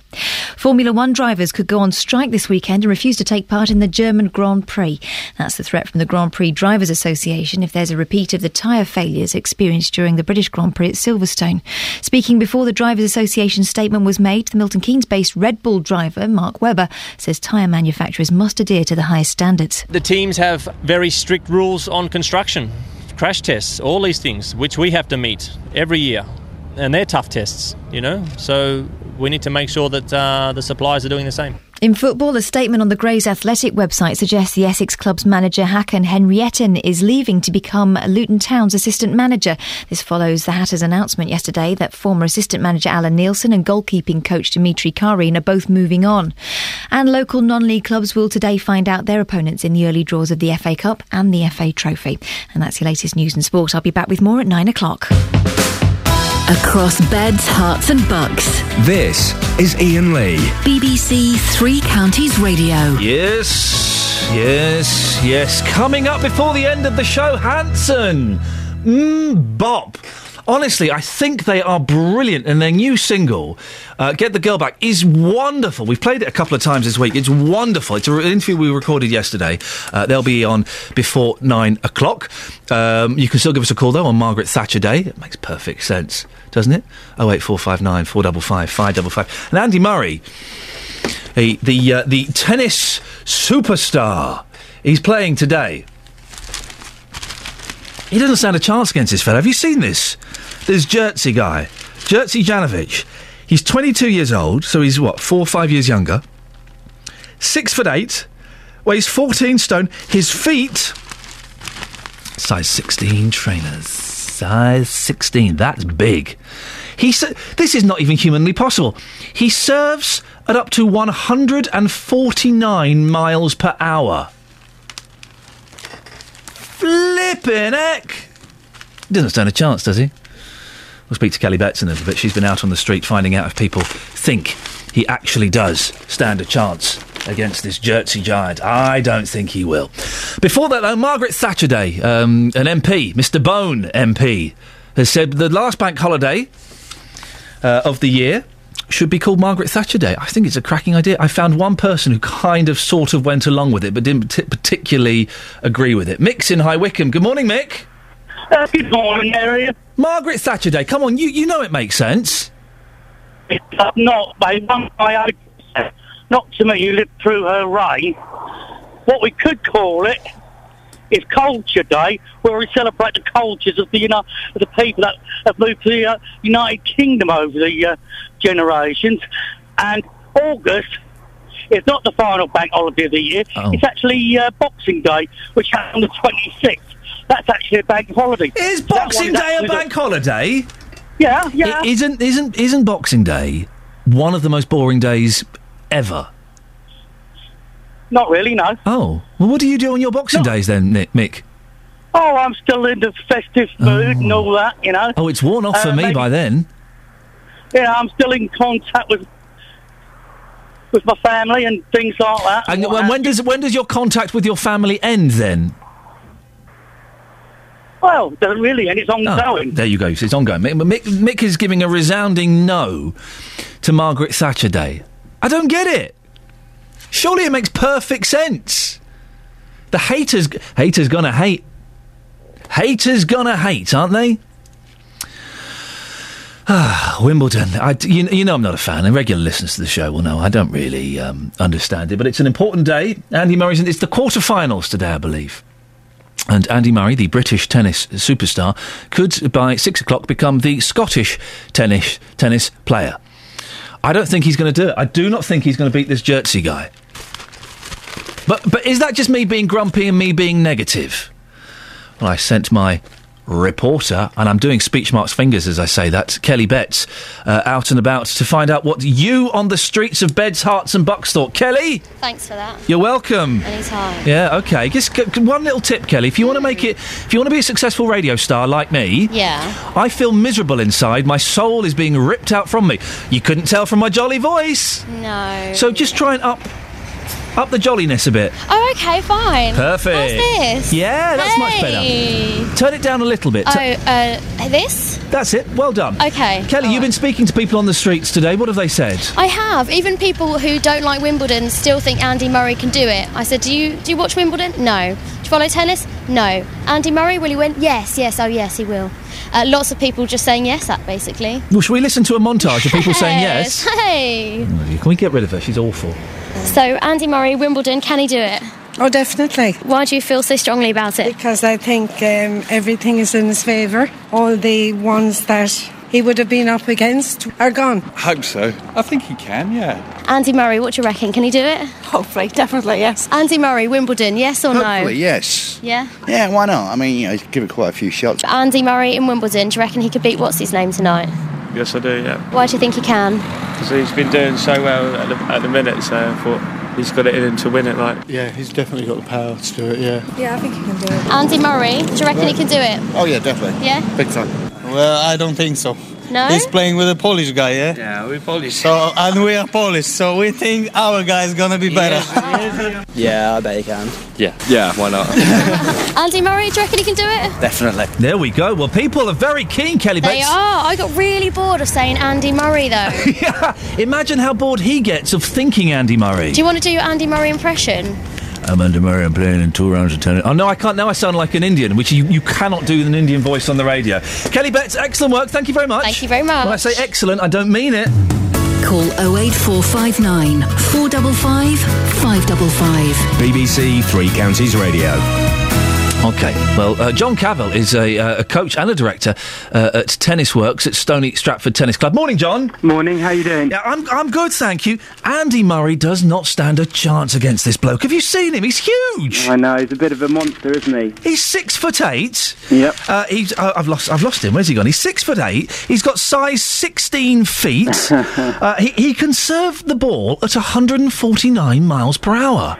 I know, it's a bit of a serve on that, and to be honest, on the grass courts as well, the advantage of that with the speed of the ball coming through, and it's not going to be an easy job, and obviously that's why he's made it to the semi-finals. Do you reckon Murray can beat him? I think so. It's going to be a tough ask. I mean, anyone with a serve like that is obviously got a massive advantage. Really, it will come down to how persistent, how much Murray can hang in there. He's got a great return of serve. Obviously, wouldn't be where he is if he didn't. And it's if he can just hang in there and mentally get, make him wobble and take advantage of it. But looking at stats and things, the guy's only been broken like 4 times in the tournament, and he's bombing down some of the fastest. He's got the most aces so far in the tournament, and so yeah, it's not going to be an easy task. And Murray's game the other day, where he lost the first 2 sets, that's not particularly promising, is it? Well, sometimes it's quite good to have a tough one coming into this second week, just really to get them fired up, ready for the battles that will come later on. So, Verdasco's obviously a quality player and was playing well. Murray was off his game, but at the end of the day, it's about coming through and getting through each round, and somehow Murray found a way and got through. So there's no reason why he can't do it again today. But again, it's just that serve's going to be huge. Size? How big are your feet, John? Mine are 10. Size 10. I'm a size 10. Size 16 feet. This may sound silly, but I genuinely that must give you an advantage because you're more stable, haven't you? Aren't you? You'd be harder to lose your balance. Well, I don't know because he's so tall. Obviously, his centre of gravity is a lot higher, so it works the other way. But the height is definitely. I think I've also heard that they've been in training. Some of his training partners have been serving off boxes to try and get that trajectory down into the court. So hopefully he's prepared for it. He's a bad boy, isn't he? This Jersey. He's got previous. Yeah, I mean the guy is full of fire, and it's quite exciting in some ways. He wants it so bad, but he's full of self-determination and all the good qualities of a good tennis player, and still relatively young in terms of top tennis player. It's exciting to have people like this come onto the scene. Can I ask you a personal question, Yeah, John? go for it. When my producer Tara, called you up to speak to John Cavill, am I right there are 5 John Cavills in your family? No, there's actually 6 now, my son as well. Oh, for goodness sake. So was it your dad, your granddad, your great-granddad and great-great-granddad? Yeah, that's right. And how old's your boy? He'll be 7 tomorrow. Oh, well, fantastic. Yeah, and he's got a Wimbledon party down at the tennis club, so it's all fits in. There we go. Well, that's wonderful. Does it not get confusing, though, having that many John Cavills? Yeah, it's sometimes. Well, to throw another one in, my stepdad's also called John. Oh, for goodness sakes. My uncle. Right, okay, listen, can we send a book of names to John Cavill, just in case he has any more? If you have another son, yeah, what are you going to call it? It won't be John. Okay. It's only the first one. John, thank you. All right, so there's a rule, I see. John Cavill, thank you very much. You're a good sport. Alan in Lindsley says, if Murray wins, the August bank holiday should be named after him, Murray Day. Oh, for goodness sakes, really? Should we have a quick look at the front pages? We've not done the front pages. Look, it's been such a packed show. Hanson is coming up soon. Oh-ho! The Times. Labour poll chief quits over claims of union fix. Ed Miliband was forced to pick a fight with boring. The Labour have been accused of kind of fixing things and being controlled by the unions a bit. I don't. A bit boring. The Daily Telegraph. Now this is an interesting turn of events. Police, every chance Madeleine is alive. Scotland Yard yesterday, this is the Telegraph, began a full investigation into the case of Madeleine McCann, the girl who disappeared 6 years ago. Why has it taken 6 years for them to get involved? That's the question. Detectives say there is every chance she's alive and have 38 possible suspects. It's the mystery that just keeps on giving. Just when you thought that story was all done and dusted, 38 suspects. The Guardian.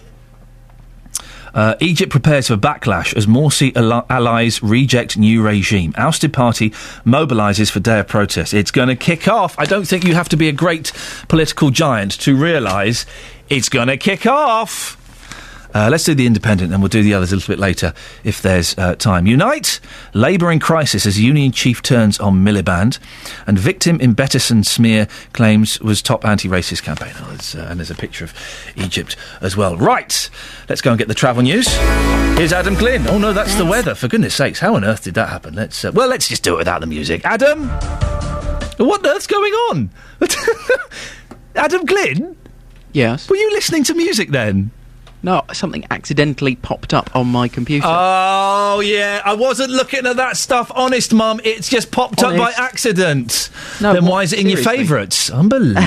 Well, Adam, I've got no music for you, so we'll have to do this Acapulco. I could give you some music myself. Is it that stuff that just popped up? Yeah. It was a little bit weird. It was a bit Euro-poppy, wasn't it? It was a little bit. Hang on a second. Let's see if I can work some magic here with this. Right, the music's going to be all over the place. Right, hang on a second. Oh no, I can't do it. I've lost all my music now. Adam, away you go. All right, M25 anti-clockwise, looking slow between Chorleywood and the M40. We have had reports of an accident, apparently on the hard shoulder past junction 17, so that could be what's causing traffic to slow down through there. You've got some delays on the clockwise side, Potters Bar to Enfield going into and through the roadworks there. The A1 is looking quite busy in toward London through Boreham Wood from Stirling Corner to Apex Corner. Short delays on the A405 in Bricket Wood, that's coming down toward the M25 at junction 21A roundabout. Sorry, Adam, keep going. It's all right. Ignore the interruptions. A414 at the Park Street roundabout is a little bit slow. The A5 at Dunstable looking a bit busy from Ashton Middle School toward the West Street traffic lights. And then you've also got a little bit of traffic as well on Church Street in Dunstable. But really, things are actually looking quite good this morning. Adam Glynn, BBC Three Counties Radio. Adam, I think we got away with it. No one noticed that was a complete cock-up. Thank you very much. 8:45, it's Friday the 5th of July. These are your headlines on BBC Three Counties Radio. Plans for a referendum on Britain's membership of the European Union will be debated by MPs later this morning. 47 families in Stevenage have been told their disabled children's respite facility, Wilbury Court, is to close. Coming up, we're going to be hearing from Hanson, but first, here's the weather. Beds, Herts and Bucks weather. BBC Three Counties Radio. Very good morning to you. Lots of sunshine on the way for today. Truly glorious day across Beds, Herts and Bucks. We'll see temperatures up to 25 or 26 degrees Celsius in some of our towns. We may even catch a 27 somewhere. Quite well placed to do that. Somewhere across the three counties as we head through the rest of the afternoon. There will be some fair weather cloud around at times, but with the winds very light, then it will still feel very pleasant. Lots of sunshine around as we head into this evening too. Overnight tonight, lows between 12 and 14 degrees. A few mist patches, I dare say, into tomorrow morning. They'll quickly disperse and we'll see even higher temperatures tomorrow. The sunshine lasting for the rest of the weekend. Temperatures peaking out on Sunday. We might even see 30 degrees.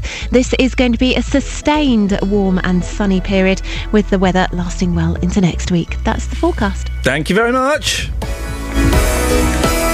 That wasn't a mess at all, was it? Or was it? Yes, in many ways, it was. Listen, I know I sound geeky when I say this. One of my favourite bands of all time, Hanson. I love them. I genuinely think they are pop. I just think the pop songs they write are brilliant. Their new single, Get the Girl Back, is awesome. You're going to hear that in a second. I spoke to Hanson yesterday, and we pre-recorded a little interview. Ladies and gentlemen, I give you Hanson. Hello, Hanson. Hello. How are you? Yeah, I'm fine. So we got Isaac, we've got Taylor, and we've got Zach. Are you all there? Yes, we are all here. We are all here. Isaac is here. Zach is... I'm here. Taylor's there. Taylor's laughing now. Yes. Now listen, before we get started in having a chat, can you do a song for me? Do I get a private concert? Sure, of course. We're going to do a little bit of music. We did hear that you requested the song Already Home. Yeah, you don't know how to play it. Okay. Is that true? It's not that we don't know how to play it. It's just it hasn't been rehearsed. It hasn't been rehearsed to play in this sparse way. It doesn't sound quite as cool when it's acoustic. It's hard to play without cymbals. Okay, listen to you. Okay, I'm disappointed because it is my favourite song on the album. But well, we get it. I mean, we can, No, listen. You do whatever you feel confident doing. Okay, we're gonna play a song called "Cut Right Through Me." One, two, 1, 2, 3.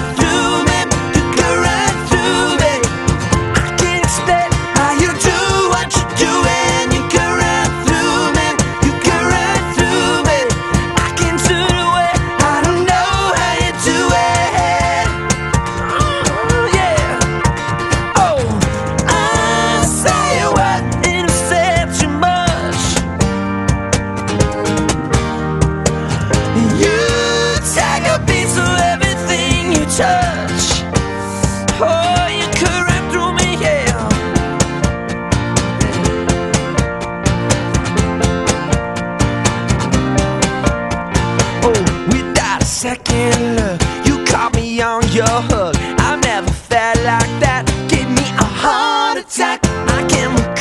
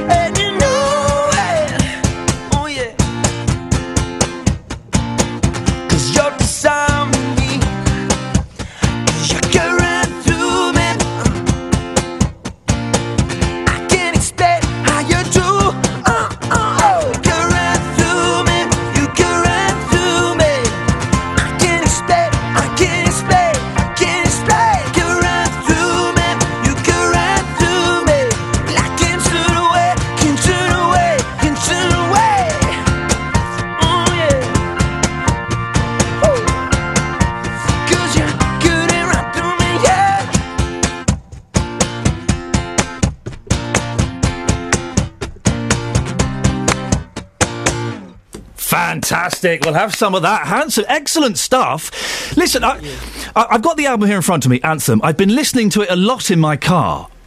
And it's very, it's very good, by the way, is what I should say. Thank you very much. The thing is, it is excellent. As you, I don't know if you remember, but I've met you before, and I am genuinely a huge fan. But the second, are you tired of the preconceptions that people have of Hanson? When you mention Hanson, they go, "Oh yeah, Mbop." Does that not irritate you a little bit? Well, I think it's more that you always want people to know what you're doing right now. I mean, you got to be a little narcissistic to get into this business, to put yourself out on stage and be like, hey, here's a great song, right? Yeah, exactly. That I just wrote. So, I mean, you have this sense of, I really want people to know what I'm doing. I'm really proud of what I'm doing. And so it can be frustrating. But, I mean, the nice thing about that is it's still our songs, you know what I mean? We still wrote those songs, like Mbop or Where's the Love or If Only. We've been kind of doing a blind Pepsi challenge with your single, and I've been playing this, the Get the Girl Back, which is the single, and saying this is a brilliant song. I'm not going to tell you who it's by. Have a listen. And everyone goes, hey, that's a great record. Who's this hip young band? Hanson. And no one believes it. No one can believe it, because the thing is this your sixth album? It's our sixth album. Album number 6, which is, you know, we feel pretty happy about that. It's a lot to get to album number 6. Yeah. Do you miss the hysteria of the mid-90s? That, you know, when you were a pure pop band and it was screaming 12-year-old girls. Do you miss that? Well, I mean, my hearing doesn't miss that. I was going to say, the biggest downside of screaming 12-year-old girls is no one could hear the music. How did you guys meet? Well, we were at the hospital. It was 1985. Actually, we were at home because I was a home birth. Yeah, exactly. Oh, no, that's messy. You don't want that. Wow. At what point, obviously your brothers, I'm teasing you, but at what point did you go, hang on a second, we might have a really good band here? Well, it's interesting because, you know, obviously we started singing together when I was like 6. And we were the band for about 5 years before we got signed, a while before people actually knew the band. But I joke that I didn't actually join the band until I was about 18, you know, because it was it's so natural, this process, being the band. It's just something that happens and something that you're enjoying and you don't think about it. And then one day you're like, oh, right, this is, okay, I'm in a band. Yeah. Let's do it. I've sold 10 million records. Because, you know, when you're rehearsing in your living room, it doesn't always so much feel like, oh, yeah, you know, I'm in a band quite in the same way. It's a little bit more like just a direct extension of you. It becomes a lifestyle. I mean, there are a few people that actually know me in particular before we were, you know, in a band, because I was 6. Exactly. You know? Your other siblings. Listen, the new album is called Anthem, and boy, oh boy, if you want to hear what Hanson sounded like in 2013, play the first song. The first song, Fired Up, is a filthy rocker. I was surprised. It's I don't mean dirty in content, but it's got an edge to it. Well, it does. I mean, the thing is, it's just a lead guitar, drums, bass. It's basically the DNA of an AC/DC song. Or just a straight out of the box, simple, with a Led Zeppelin time signature. Yeah, exactly. Not to say that we're equivalent to those at all, but hang on, Hanson are bigger than Led Zepp. I can see the headlines now. Look, you saw what the Beatles did with Jesus. You're bigger than Led Zepp. That's in some ways. That's what. Yeah. Listen, what the new singles, Get the Girl Back. Can you play that one on guitars yet? Oh, absolutely. Can we hear a bit? Of course. Away you go, chaps. This is a little more of a Motown throwback. This is a cracking song. Here we go.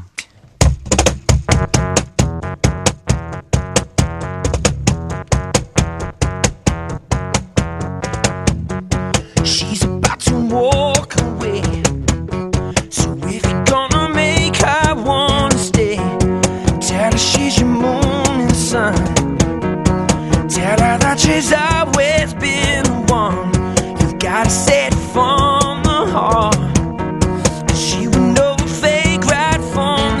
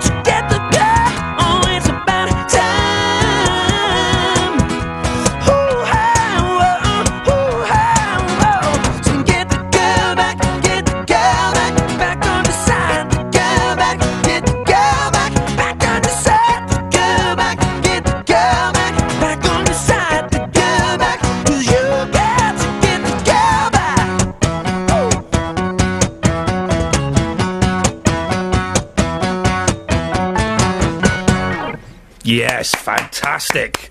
Chaps, listen, it's lovely to talk to you. I believe you're coming back over in the year to do some concerts, is that right? That's right. The tour is going to be all over the UK. It'll be in December, so check the website for dates, Hanson.net. Hanson.net. The new album is called Anthem. The singles Get the Girl Back. It's an absolute corker. Chaps, as always, wish you the best of luck. Thank you for coming on. Yeah, thanks so much. Thanks for having us. Travel news for beds, cards and bugs. BBC Three Counties Radio. The A5 in Dunstable still looking a little bit slow as you come from Regent Street toward the A505, and then on the 505 a bit of traffic from Station Road toward the A5 at the High Street traffic lights. It's nothing major though. Speed sensors not showing any big problems today. The A6 looking maybe a little bit slow from Luton northbound up toward Barton Le Clay and the bypass, but that also is running reasonably well. You've got delays between the Park Street roundabout and the London Coney roundabout on the A414, so it's looking quite slow through there both ways. Down to the M25, the majority of the traffic has eased off now. You're pretty much back to normal as you make your way round toward the M40. We had those reports of an accident on the hard shoulder near to junction 17 earlier. Clearly that has all been moved out of the way and traffic through there's looking okay. M1 is looking fine into London. On the A1 you've got a bit of traffic still heavy in Boreham Wood from Stirling Corner toward Apex Corner, and on the trains it's good news as well. Virgin back to a normal service from Manchester to London after overhead wire problems earlier this morning. Adam Glynn, BBC Three Counties Radio. Thank you, Adam. At last, Tina's texted in an excellent idea. A Margaret Thatcher Day would upset the people who disliked her. I loved her. At last, someone agrees with me. Download the podcast. Back on Monday. JVS is up next. On FM, AM, online and digital radio. This is BBC Three Counties Radio. Thank you, Ian. Good morning. Welcome to the JVS show. I'm Jonathan Vernon-Smith. Friday morning, and on today's Big Phone-In. Do you think it's right we spend money to protect John Venables? The Parole Board has said one of James Bulger's